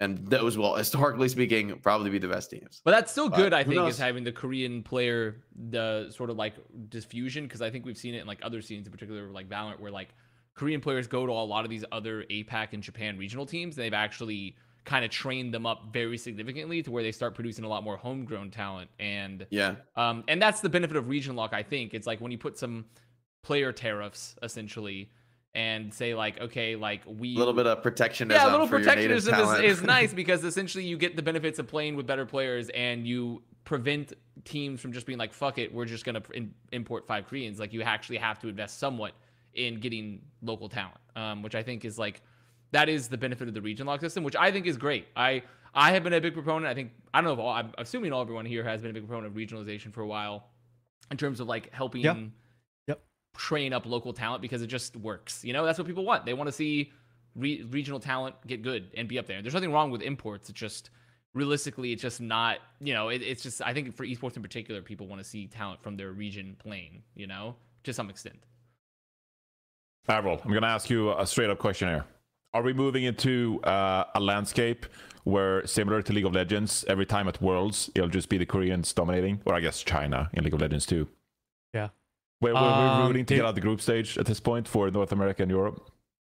It's looking like a Twisted Minds versus Hamster final, guys. No, I don't know. I'd be very curious about EMEA actually, but because I think the fact that Saudi, aka Twisted Minds, won the World Cup is pretty insane. But you could say it was meta. But I think there's some untapped talent out there. The favorites will likely all be the top Korean teams with like the full 5-6 Korean rosters. They're super teams. Like if you get a team like Hamster, they're just going to be straight up favorites to win everything, right? So, yeah, in the long run, in the far distance of Overwatch esports, if we can, continue to make it that far, it's beneficial for NA, EU, and Japan and everywhere else to have region locking so they can build up their talent, so that you just don't get crushed by like Korean imports everywhere, because that was one of the downsides of the Overwatch League and having just no restrictions whatsoever, is that like just very hard to develop your local domestic talent. It's maybe I think there's a complication to the story there though, which for me is that like look at NA. I think maybe take Korea out of the equation for a moment, but the rest of the world, who's got the best up and coming talent? It is NA. It's not even close. Like in terms of like how many players who are like not Overwatch League players or who are too young, how many of them are like of relevant skill for elite competition? That is like a very small number in Europe. Like there's like very few. There are some, but it's like much less. I think NA is like really rife with that talent. I don't know about Korea. I'm sure it is too. Actually, you just got ignored for 6 years, so it's yeah. But that's my point. Is like having Overwatch League be so NA focused and bringing in so many insanely talented players made NA ranked a crucible of like building actually good competitive players. If your region ranked is just like not competitive, that doesn't really hurt people who are scrimming because they're like, whatever, we just scrim and we get better there. But it absolutely hurts like your up and coming players who are like 14 and like they're just getting good at the game. Like those players are the ones who really benefit from there being this like super intense focus of talent in the region, making the ranks super competitive. And then like they grow up in that environment where it's like, oh, that's their ranked experience, is playing against fucking like elite, best in the world Korean Overwatch League players. That's in their rank game. And you have to like play against players like that, and you have to learn from them, and you can improve from them. Like that is so powerful for your future improvement, having the region be more competitive. And so I think I think it'll be really like, it'll say a lot about what's going on in the regions as we see some of the teams coming out of them. And another factor I think that the region locking kind of creates, and especially the grassroots system that is going to be almost certainly, whether or not there's like orgs giving salaries, almost certainly going to be more prize pool focused than Overwatch League was, where it's like very salary focused. It definitely further incentivizes super teams. I think like what this type of system is going to create is like, ideally, if you're like, some regions are so many insane players that like, okay, you can't say who's like best in role. There's just like a lot of players who are really, really good at that role. Or at least like, let's say 5 or something for every role who are like considered elite. But ideally you're making the best possible team from your region when it comes to winning prize pool. Like whereas with salary, it's like, okay, we want this one insane player, we're going to pay him a high salary. We can't afford all 5 players to be at that like top 3 in their role level. Like we'll maybe have a few of them who are at that level, but then some of them will be getting some rookies and things like that. Now it's like, if you are those elite players, you're incentivized to come together and to make the most ridiculous stacked team humanly possible. So like in Korea, like we saw that in some of these tournaments where it's like, holy shit, this team is stacked. Like they have like, so many players who in Overwatch League would be making like 250K. And that's our whole fucking roster, is people who are at that level. And I think that will continue to happen. I think like when it comes to, it's all about winning prize pool, you just make the most stacked team possible, rather than having to divide the resources based on like the org's ability to offer salary. Well, as Avast knows firsthand, putting together the most stacked North American roster doesn't always go well in international competition. So hopefully, if this is the scene moving forward, there'll be some initial incentive for people to actually communicate and use voice chat in ranked to improve the region as a whole. That'd be very much welcomed, especially in top 500. But if not for top 500, I think we should transition into the Faceit part of things. So from all the blogs, it really does seem like Faceit will be the central kind of core aspect when it comes to doing all these tournaments and making them possible. This will be the official partner for Overwatch 2 this year. And what is noteworthy in these blogs as well is that there are quotes like, in North America and EMEA, Faceit will be the premier platform for all things Overwatch esports in 2024. Users of all ranks will be able to compete in tournaments on Faceit. In the coming weeks, Faceit will announce more about their programs, activities, and competition. So not only did we talk about opening up the Overwatch ecosystem earlier for professional players, qualifiers, such like that, users of all ranks, now I don't know if that strictly relates to those open qualifiers, that you can be whoever you want to compete in the open qualifiers, or that will be competing tournaments. Like I don't know what that really means. There does seem to be like this Faceit system hopefully will have some similarities to how it works in CS2, for example, and maybe opens the door for more professional tournaments open for everybody in all ranks. If this wording, maybe I'm reading way too much into it, but I think that would be kind of like the dream goal, right, when it comes to Face It here. Who here has used Face It before? Just curious. I used it in like 2015 before Overwatch came out. I have played ESEA, which ESEA is not Face It, but it is like functionally a similar Back when product they did in that Bitcoin it's like mining a on your third PC. party Bro, okay, client. am I going crazy? Jake, in 2017, when Faceit was still running some stuff, did we use Faceit, or did they just host that tournament we played in? Did we actually use? I think they just hosted a tournament. I don't Okay, think we ever had to install the Faceit AC. And it's not, I mean, Faceit running a tournament for me is like, that's cool, great, another tournament. I love tournaments. Like, that's a positive thing. I think what is more exciting to me about Faceit is the possibility of stuff like ladders and alternatives to ranked, basically. Something FPL. personally, yeah, FPL. So you look at Counter-Strike, and basically, like, if you're a Counter-Strike pro, like, they do not play online ranked, like normal ranked. They just like don't do that. It's considered like a joke, basically, because Faceit Pro League exists. And like a Faceit ladder going up to Pro League. So i.e. if you're like a lower skill player in Counter-Strike, I'm not good at Counter-Strike, but I theoretically could play like the lowest levels of Faceit and have a place to start where it's like, number one, it's like a much more severe anti-cheat. There's like a lot more verification to be able to play. So you can't just like make new accounts. So smurfing is like, not only, I think it's like bannable and extremely discouraged. You're like paying money. So people don't want to smurf, and you're winning money by having your account be like high rank. So it's like you really, a lot of incentives against smurfing, a lot of incentives against cheating, or not incentives, but like they'll catch you cheating, much harder to cheat. It's still doable, but harder than without it. And also like that there's like a level of teamwork and commitment that I think is expected, where everyone, if you're getting in a game and like you're in Faceit Pro League and everyone's here playing for money, you better believe people are going to be in voice chat if there's like a reason to care. The problem in ranked is like, there is no reason to care. If you're like a high level player, you're like, who cares? I'm like top 20. If you're like really grinding for rank 1, maybe you're getting in voice and trying to calm. But like for a lot of pro players, are like, whatever, I'm just like playing to practice. Why? There's no real reason for you to like invest in any one game and like particularly care, especially when that's not the norm. But having something like FPL, hopefully for Overwatch, means that like there's a place to play truly competitive Overwatch that ideally is accessible for a lot of people, not just pro players. But there's like, I think that's what a lot of people miss about Overwatch.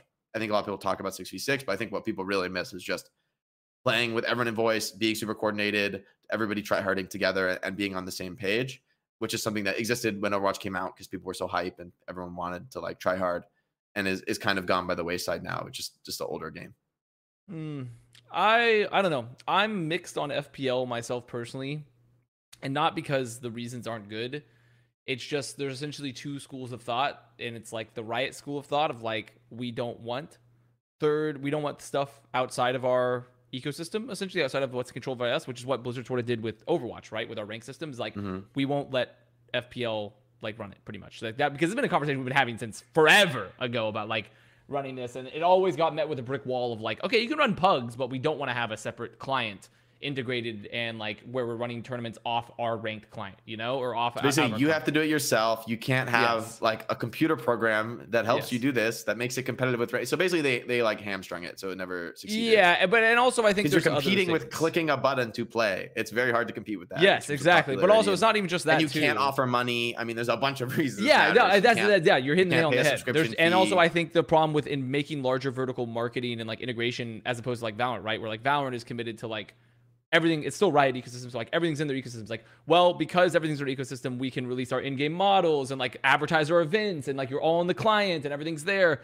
So there are some like negative externalities, I think, to like putting stuff on FPL. And you know, I think, and even Riot's had the thing where it's like for League of Legends specifically, they made their champions queue, which was like if you're really, really high elo, this is a separate queue where you can play, and you should care because this is for like the pro players and the best ranked players. And consistently, the data has shown that, like, they don't play it. Pro players don't play it. High-ranked players don't play Champions Queue. No one fucking plays the Champions Queue. And that's a separate cultural issue, I think, where it's like, yes, they've created a system where you can play and care, but the culture of the game is like, you don't play a separate queue, you just play ranked, right?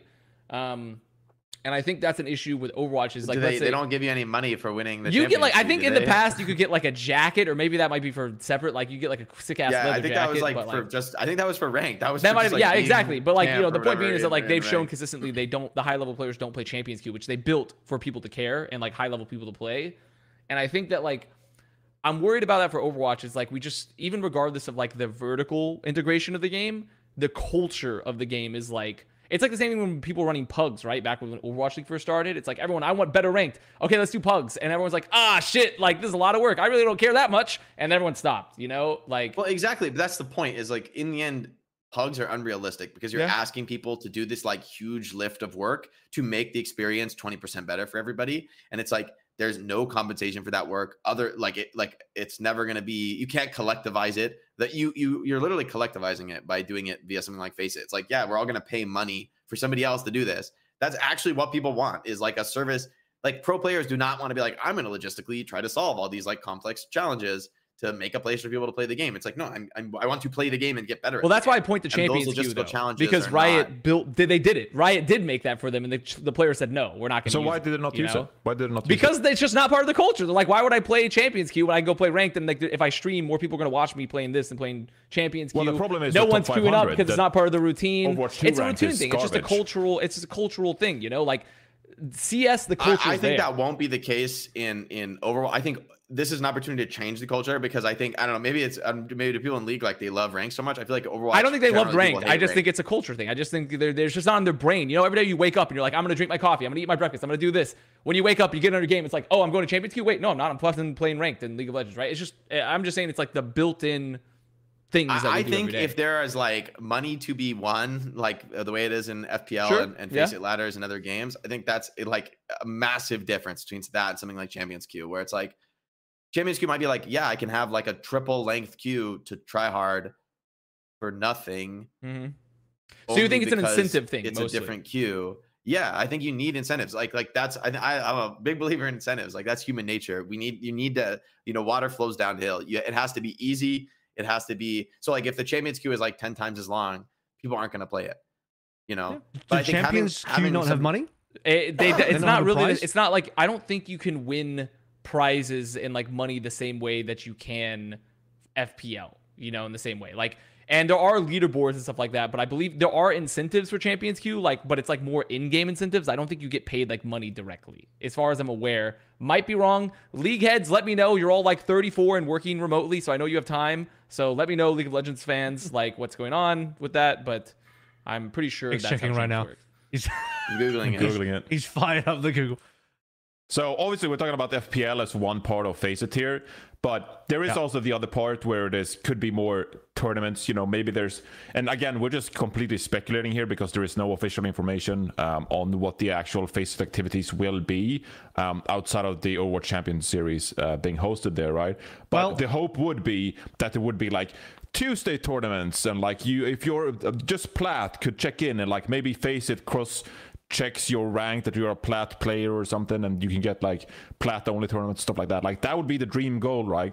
And maybe there wouldn't be enough players, I don't know, but I would be very excited about the prospect of even trying to see if there is any interest to begin with, because if you were able to fill your days with more organized play and a more official way to play the game, rather than just queuing into ranked and you don't know what kind of lobbies you'll get, maybe you'll get some one tricks in your team and you'll have a terrible experience. This would at least maybe offer players of all ranks to have a more competitive kind of atmosphere to it. I can go ahead. I can before I say anything about FPL, I just want to talk about what Johnny said as well in terms of what I really think their Face It integration is for tournament.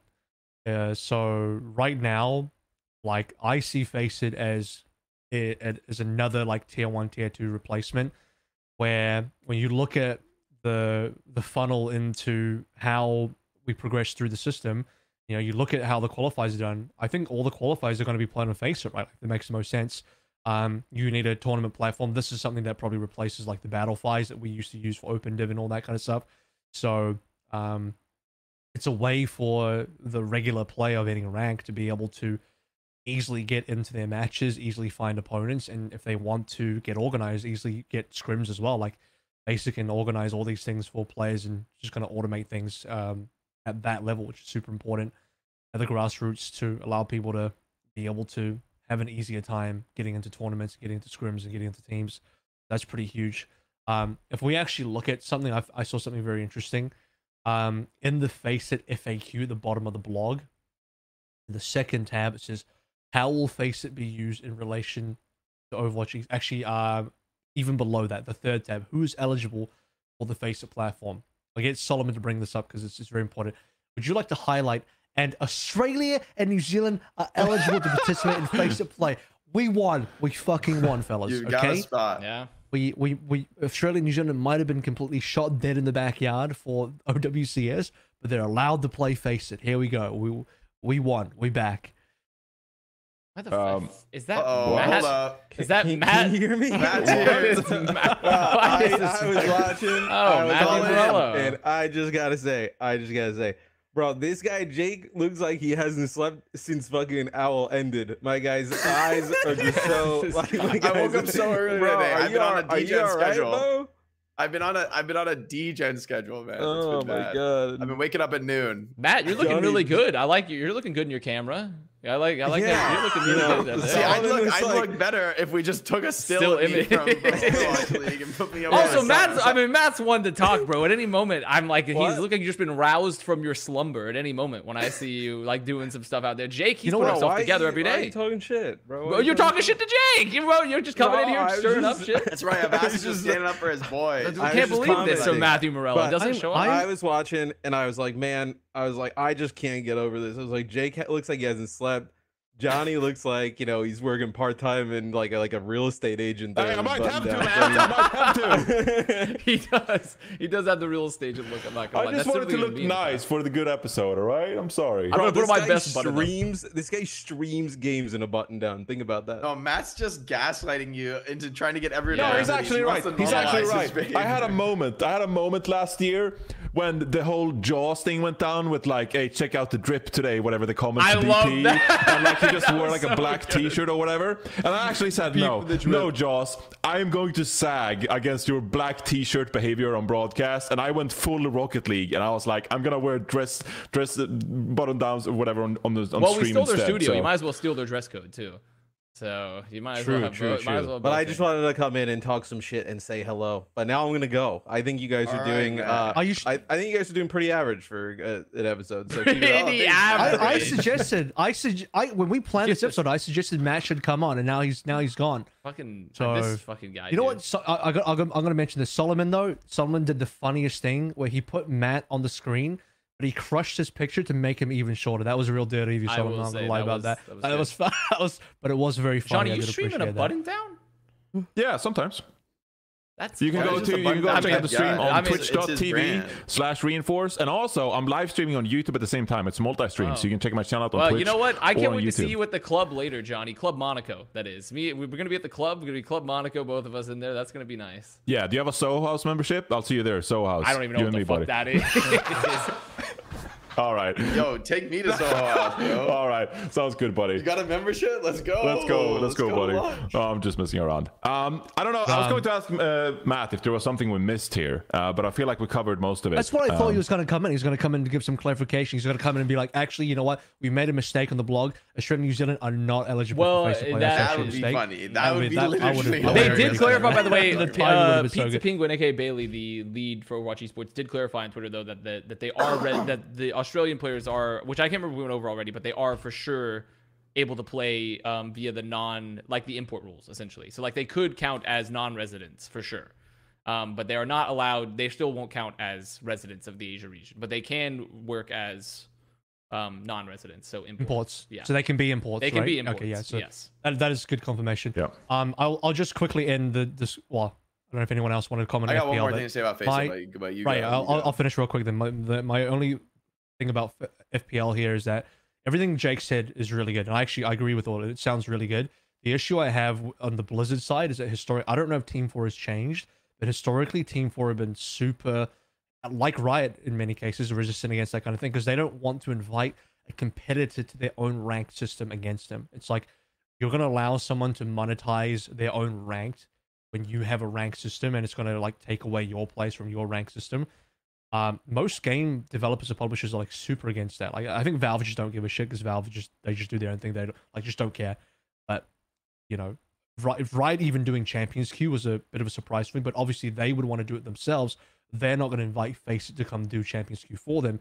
If they're gonna do something like that for the pros, they have to do it in house. So I still don't know if FPL will ever be a reality for Overwatch, just because historically again, Blizzard are not very. Honestly, if I was Blizzard right now, wouldn't I just be like, please take it away from us? Just like pros and everything, they're so upset with top 500 and the system. Because just take it away from us. They're about to relaunch ranked in season 9. Like Blizzard are they're really trying hard to like. You have to imagine that also the devs like they're still craftspeople. Like they're making a product that they're proud of, and like when you essentially say like, yeah, fuck your product, we want to do it differently. Like certain places like Valve, I think there's such a flat like open system that like they don't really mind that at all. But other places is like, you should imagine it like a 75-year-old blind Japanese swordsman. If you came up to him one day and be like, okay, actually, we're all of your swords, that shit, we're making that in-house at the Samsung factory now. Like, that's not happening anymore. Like, you're done. He'd be like, what the fuck? Like that's essentially what Blizzard is. They're craftspeople. You know, they make a product that they're proud of, and they also want to own the metrics for it. So. And by the way, is I'm pretty sure like Faceit have tried to come in before and they got shut down. Like in terms of wanting to do an FPL thing. Like I don't know if you guys can corroborate the rumors, but like I have heard in the past that Faceit were like interested in doing FPL for Overwatch. And it was like in 2018. I know I asked for it like 1,000 times in the first like 2 years of Overwatch League, even before Overwatch League. Like I was clamoring for it. I think we had a meeting with it in 2018. There was like, that's when like in season 1 there was like potential, but then like it was immediately shut down because they were like, we don't want to lose control of our rank system. Essentially, they even shut down Pro Pugs in like 2018 because they didn't want it to compete with ranked. They were like, you guys should just play ranked. Why are you doing Pugs? You just play ranked, right? They even shut down Pugs. Yeah. So it's.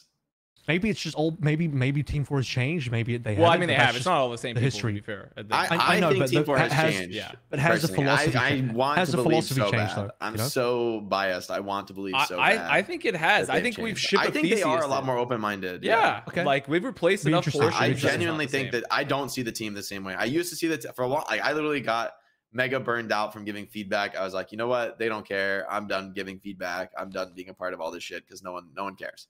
And I understand why, because like a lot of pros are like insanely poor communicators and are like bring up the Rhino rant. Bring up the Rhino rant. Bring up the Rhino rant.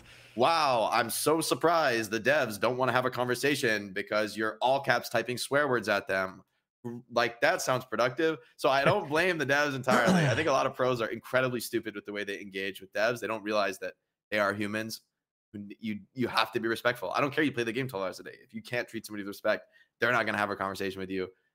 But that's an aside. Yeah. I do think the team has changed. And I think in recent years, they have become more and more open, receptive, engaging the community, not just pros, like a ton of content creators, like all this stuff of like having the content creators be brought in and like discussing things, getting feedback, play testing, all that stuff. That never happened years ago. This is like a newer thing with the dev team. So I have burnt out on the dev team years and years ago, but I really see the new team as hugely different, and I'm like super excited for them, and I am really happy that they've chosen to like give a fresh start on this perspective. So I personally believe they might be down for it, but I think it's a fair point. You don't know. I just think from a cultural perspective, what I really wanted to address is the culture idea about FPL. I think Overwatch is actually super well suited culturally for a product like this. I think this is actually exactly what Overwatch players would want, because I think it's the nature of Overwatch. I think you take certain games and they just like Overwatch is so meant to be played collaboratively. Like it's so not meant to be played in I think Overwatch 2, honestly, they lean more towards like, fuck it, you can deathmatch. Like who cares? Like that became more legitimate compared to Overwatch 1, where that was like extremely bad way to play. In Overwatch 2, it's like that's like 80% as good as communicating. You know, it's like if you're really good mechanically, you just do your own thing. It's like 75% as good as communicating. But you will actually just stomp people if you're like tryharding and working as a team. You can overcome a huge skill disparity in Overwatch by tryharding and working together and having a comprehensive strat, and the enemy team is just doing whatever deathmatching. You will absolutely stomp them if you're remotely close in skill and you're doing that. And I think that reality, competitive reality of Overwatch means that I think people will want a system where you can try hard, and that people who refuse to try hard are not welcome. I think like it's like weird, and maybe that's like a sad way to look at it, but I think that's a huge problem in Overwatch Ranked. It's good for there to be a place for people to just, you know what, no voice comm, I'm one tricking, this is how I want to play Overwatch.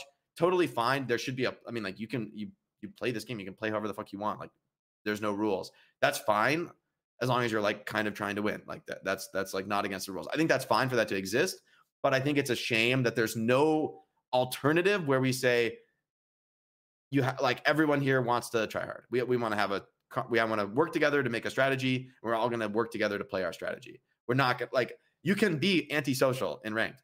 Like if you're a pro player and you want to grief a game, you're like mad and tilted, you can just pick the worst character you can think of and then like still try, and you aren't breaking any rules. I mean, like that is crazy, because obviously picking a terrible character and like not playing coordinating and just kind of doing your own thing playing is not an optimal way to win.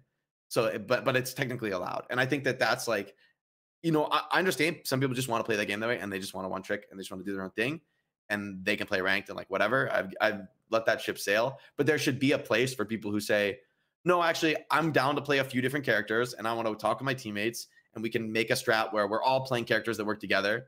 And I'm willing to like make some compromises there. I'm willing to communicate, and I'm willing to work together and try hard and play a strat. I think that is, for me, is like the heart and soul of Overwatch. It's what makes it fun.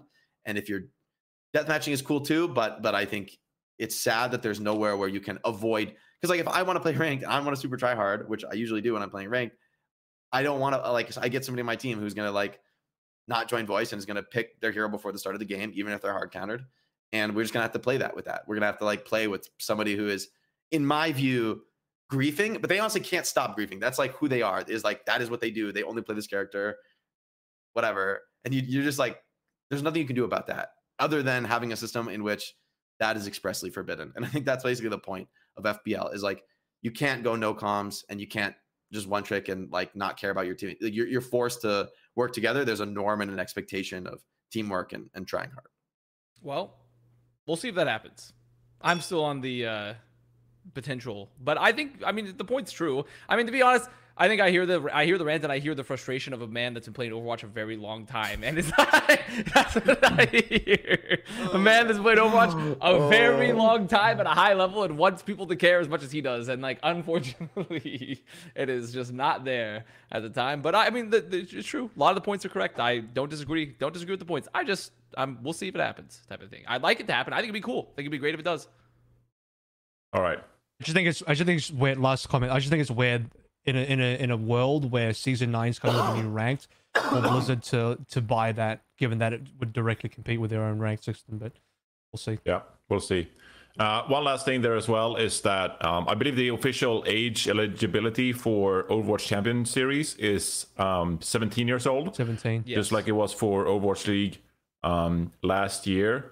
Which does lock out some NA talent in particular. It does lock out some NA talent. Right, Tree can't catch a break. How old's Tree now? It's like 16, I think. Oh man. No, he's gonna be 17. I think he posted it's like in May, so maybe not right at the start of the calendar. Okay. But I think he would definitely get a spot in a team that's like in qualifiers. He would like get Tree is the new Sugar Free. He's just perpetually underage. So after the first major, I guess. There's so many players though from NA who are like just reaching that age range and are just like eligible to compete. I'm super stoked for the future of upcoming NA talent. Yeah. Well, Tree might be one of the most visible names, but I think there's a ton of people lined up right next to him. Yeah. Well, the additional point I was going to make to that is that if you looked at the Faceit questions and answers, the eligibility for using the Faceit platform is 13. So I guess the hope would be that for those who aren't eligible for Overwatch Champion Series, that there would be some additional tournaments where younger players could play, grow their talents, of course, and hopefully make it big when they turn 17 and can play in the biggest Overwatch tournament. But North America has had a lot of talent, you know. I got a hot take for the Faceit. If there is FPL, that will be a better path to pro than any fucking tournament they have ever run. Like all the contenders and stuff, it'll be infinitely better if there's like a successful FPL team. So you think FPL will be better than OWCS or Ouches, as I'm calling it? You think it's gonna be better than Ouches? No. Better than like basically better than having like contenders for Overwatch League. Like contenders is like, yeah, okay. oh, you can show your skill, and like if you're good enough, you might join the Overwatch League. Face It Pro League is like actually that's like will actually happen in FPL. Contenders is really flawed for that because you don't play with the best players. Like if I'm a coach and I'm looking at some top contenders talent, I will never know how they do against an actual Overwatch League team. But if you are like rank 1 in FPL, that means you are beating existing current pros, like actual same people. You can compete with them. That's so important. That's crucial. Listen, dude, a lot of coach scouting was in their scrims versus contenders teams. It's like where Gumbo finds all his new players that no one else sees. Because they're playing against Overwatch League players. They are playing in the same game instead of contenders, which is like you're playing each other, and you need none of you are as good as Overwatch League. Like the only thing I'll contest anything. The only thing I'll contest is that FPL would be better, definitely way better than Open Division for getting people into a competitive setting. But if you compare it to contenders, like the peak, I think better for scouting than contenders. I would care so much more about somebody hitting rank 1 FPL than about winning contenders. I would like instantly sign somebody who can hit rank 1 FPL and they're turning 17 versus contenders. I'm like questioning them. I need to evaluate them. But I will say the peak of contenders in 2019 when it had Pacific Showdown, Atlantic Showdown, and a Gauntlet, like a huge LAN, one of the biggest Overwatch LANs actually. If you look at the amount of teams that went there, and obviously it went downhill after that with COVID and funding, whatever. But peak of contenders was really big. So I think, that level of contenders, you're not getting a gigantic global LAN from FPL, for example. So there is that. All right. I don't have anything more for you guys. I think we covered most of it that was announced for the 2024 Overwatch format. My dog really wants me to go out, take it for a walk. BP coming in clutch today. Thank you, BP. I actually have to say, Bad Bashimari, he had, I know he knew something. I know he knew something. And the curse is real. I know he knew something. The curse is real. I'm almost certain of it.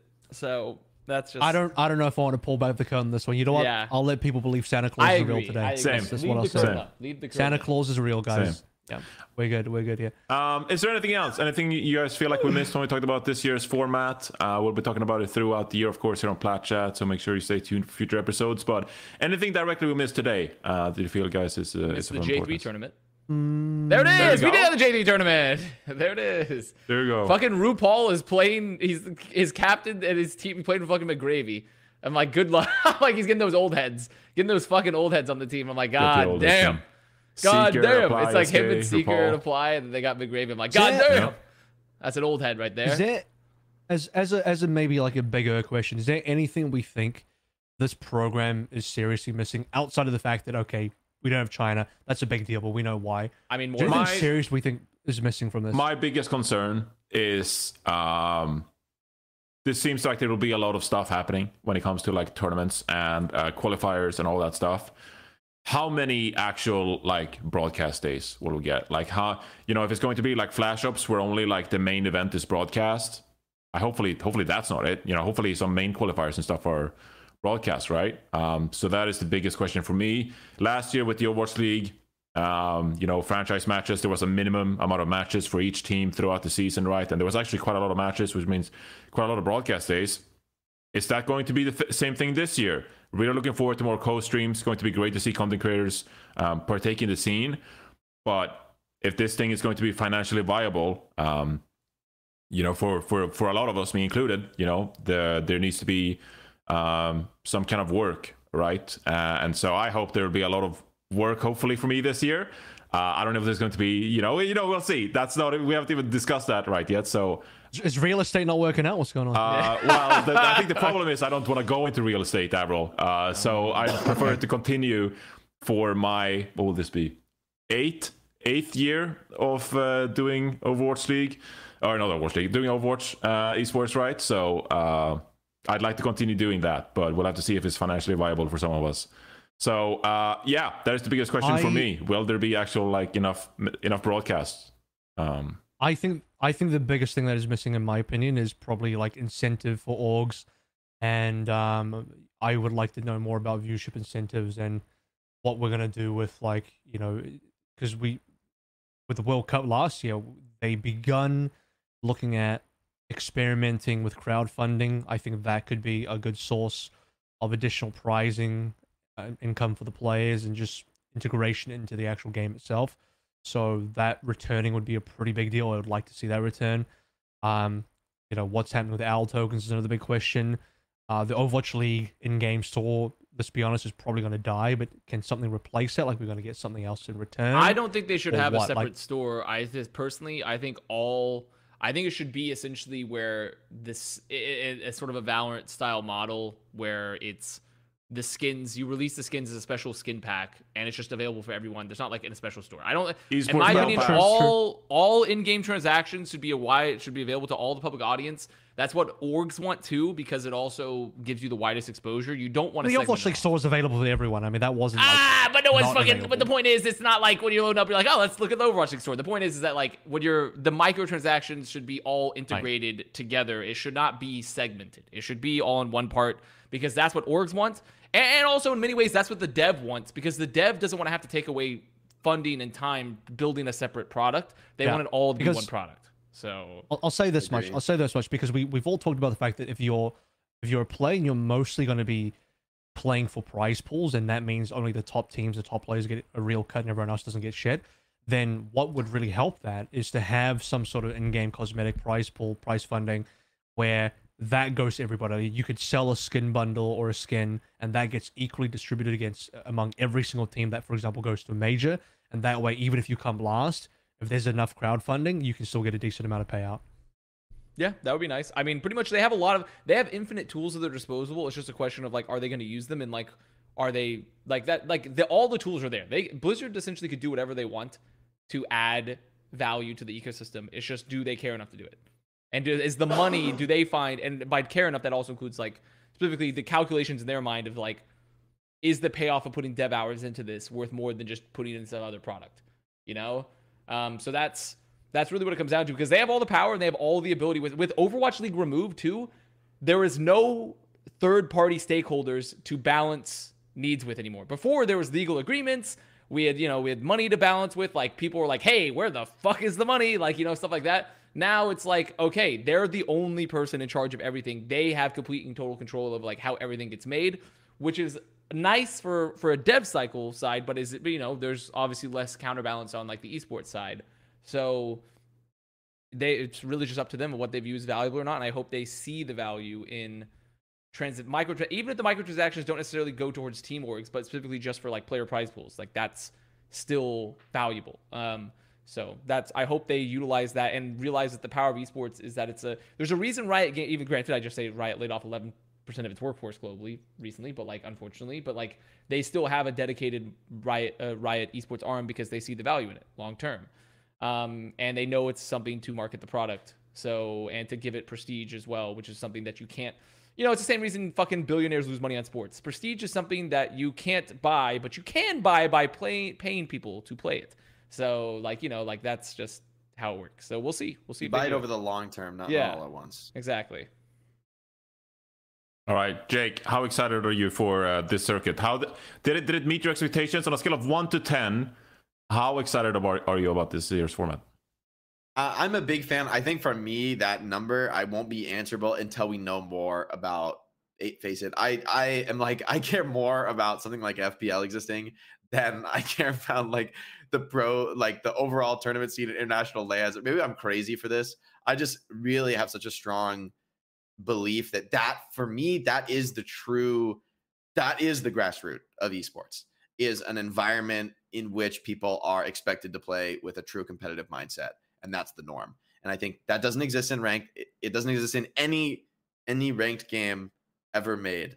It doesn't exist because they're anonymous. They have to be a place for every single, like, ideally from the dev's perspective, every single person who plays our game is going to want to play ranked. So there has to be like lower expectations, but for there to be a place with higher expectations, something I want. I think it's something a lot of players will want.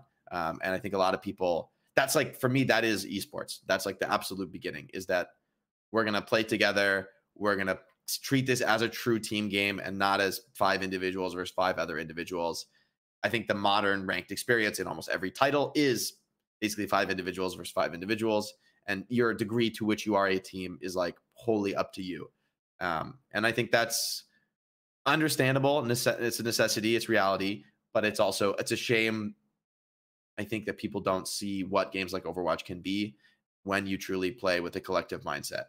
And so that for me is like what I care about more. I mean, I from a just pro scenes perspective, I feel like this is like kind of about what I expected. It didn't like blow me out of the water a 10 out of 10, but it's like, you know what, this is cool, and I think this can succeed. And so I'll give it like a solid 8 out of 10. Like I'm gonna be a part of it. I'm gonna watch it and see where I fit in the ecosystem, as you were saying, Johnny. I think you make great points. Everyone here, you guys make great points. I agree with everything you guys said in conclusion. Also, guys, don't forget to use code Jake at the checkout when you sign up for your face So subscription. true. So true. I think I'm FPL going to be good. paying full price, guys. I'm going to be paying full price. I have no financial relationship with any of We these. do I don't actually. care who it is, We by do the way. actually Like, here at it's Plat like- Chat. We do actually with Manscaped. So people don't understand this maybe, but when you use code Plat Chat for 20% off plus free shipping at Manscaped, you are supporting the podcast. So Yes. I would appreciate hope it. people know that there's We have a direct relationship. financial incentive there, and also because then if you make them happy, we're all happy. So, and we love them being happy. So Yeah. I If just you wanna shave play your balls, try-hard we get games, paid. guys. what the fuck does that? Zoomin' bloomin' onion. What is he talking about here? Is that we sprinkle Adderall on the bloomin' onion? What is the zoomin' bloomin' onion? I've I never don't know been what to an any of this Applebee's. shit is. I think if you ask Costa what a blooming onion is. Well, I know what a bloomin' onion is, but what's the zoomin'? What's the zoom portion of I don't it? know. That's what I'm wondering. You know? Maybe we'll have to figure that out too. Anyway, I've asked closing thoughts here. We know it was going to be grassroots. We know it's going to be, a big difference from last year with the Overwatch League. There's going to be less resources this year. But as we move into this year and now you know a bit more, what is kind of like gut instinct about the future of Overwatch esports? I have a lot of thoughts, but I'm going to say that realistically, from a pragmatic perspective, everyone should be thanking their lucky stars that something fucking exists at all. So I think that's the big thing to walk away from. And I think there's clearly a willingness to make products and try to build something new, which I think is great. So overall, I'm optimistic. As someone that I love esports in general and a lot of other products and things like that, but Overwatch is obviously a lot of our first real it's our first real home and making our professional life. And I'm really hoping it succeeds, and I'm cautiously optimistic that there's room for growth and treating it in a very sustainable way to kind of earn back the trust of the community and of the wider community of every time, because I think we're all tired of every time Overwatch gets mentioned, it's haha, Overwatch. It's okay, well, we want it to be seen it is a real product. It's done a lot of great things for esports and overall holistically, and some bad things, and it's something that has potential to be really great. So I'm cautiously optimistic, but there's a lot of pain points which have not even been delved into yet, but which I'm sure we're going to hear a lot of. So I'm still looking forward to it. Yeah. Amy, did you you got pain points? We should have brought that up on the pod. I would have liked to hear. We gotta save some content, AVRL. We Well, gotta you save gotta some save content. some content, and also I think some of the conversations just that we could have are holding back. perhaps, there are. Well, also, know. I think we'll need to see more. I need to learn more about this, and just I think this is day one analysis, right? No. Versus I think we'll know more and things will be more clear in a week, a month, few months. Well, they say it's supposed to Once start we've in actually February, seen right? some of the play. I think some that of the depends on first- region. I think it's only the APAC. Asia stuff. Yeah, but starts still, in but I May. mean, And they're gonna start then- rolling out programs in February, so hopefully we should be Yeah. receiving clarification. Yeah, right? signups. I mean, signups for those qualifiers should be coming up relatively soon, right? So people can get the Yeah, order and yeah. sign up their teams and stuff like that. So I think that is kind of the next step that we're looking at, and then yeah, we'll see what happens. All right, SD. I made it sound like it sounded like Made it up. they'd sell at Applebee's. I've never been. LOL. Okay, so they Applebee's don't- does not have a bloomin' onion. That is that's Outback Steakhouse. Yeah, It's Outback Steakhouse. yeah. I have never eaten in an Outback Steakhouse. Neither Oh, have I brought Like it's Katza there sacrilege. for BlizzCon God. 2022. Yeah, I believe it was. And then he got COVID afterwards. He was Not a good endorsement. Not a That's good why he endorsement of missed. Outback Steakhouse. That's why he Right missed there. some broadcast in 2022 Overwatch League playoffs. Is I took him to That's Outback all your Steakhouse and he got fault. COVID. Not So a good endorsement. that was tough. Right. For Brent's Play of the Week, I'm unfortunately going to take pivot in a different direction here. As Avast mentioned just a few minutes ago, obviously some really sad news coming out of Riot Games yesterday, where they laid off 11%, I believe it was, 11% of their workforce, over 500 people were let go from Riot Games. Were in a blog post.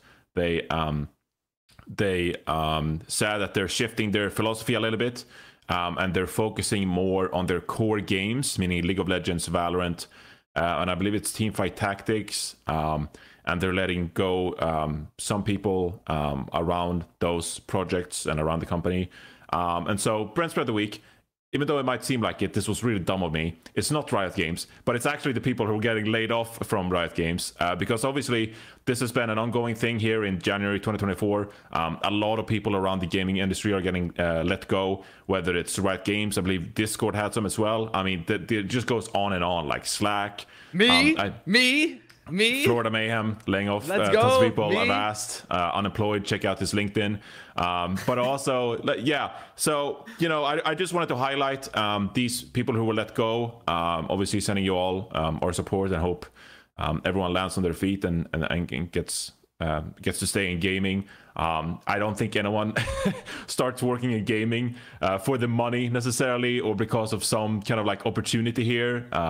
We all genuinely just love video games and the gaming industry, and I think we all just want to create awesome experiences for fans, for players, right? And so for Brent Spread of the Week, I'm kind of hijacking the segment and just making everyone who were let go from Riot Games Brent Spread of the Week, and I hope you land on your feet and get to continue working in gaming, and that everything goes well for those people. So it sucks to see what's really going on, and I guess there will be more of this coming in 2024. So yeah, it's going to be a tough year for everybody in gaming. So yeah, just kind of hijacking On a the segment positive for that. note there, but you know what, everyone, it was a good shout out. It was a good shout out though. Yeah, they're all very talented people. A lot of those people are very talented. They also, only to give Riot credit, they really did give an amazing severance package for those employees. I was fucking amazed for everyone's getting 6 months of severance plus a cash bonus plus like a continuation of their coverage. Like fucking crazy. That's a really good severance package. But obviously at the end of the day, all those people I think are really talented and should still hopefully find a new home, and realistically maybe should have stayed employed at their current positions, but that's how it goes. Yeah. Was it as good as your severance, Avast? No, or no, my severance was much worse. But Misfits also like treated me really well. So like I have nothing to complain about. Like that's like a very non-standard severance package for like for people. A lot of those people, that's above average. They weren't even there. A lot of those people weren't even there for anything. like a year, and they got a severance package of that. Like that's fucking crazy. So like I mean, I do give some props to that, and I also no disrespect on Misfits because they gave me a very reasonable severance package myself, which is more than I could ask for. Yep. That is not me. Wow. Great stroke on Trent area. Okay. There I am. That's where you've gone That's after you left incredible. Message Florida, this person on LinkedIn Yeah, to hire Avast. That's It'll me. go That's me, That guys. is I had to find a side incredible. hustle. I can't believe you found it, Solomon. Well, I mean, 90% was because I wanted to highlight the folks at Riot. 10% was also because I didn't want Matt, Mr. X, to get Brent Spread of the Week. So fuck you, Matt. I hate that you came on the show. Hopefully you won't come on the show again. I hate. Yeah. Can't believe Well, Not pulling any punches. No, I'm not pulling any punches. AVRL, Jake, Avast, it's been a pleasure. Thank you for coming on the show this week. Shout out to Solomon, our producer, of course, for all your great work. And we'll see you next week. Maybe with Siri. Shout out to Manscaped. It's been a good one. See you for episode 211 next week. Take care, everybody.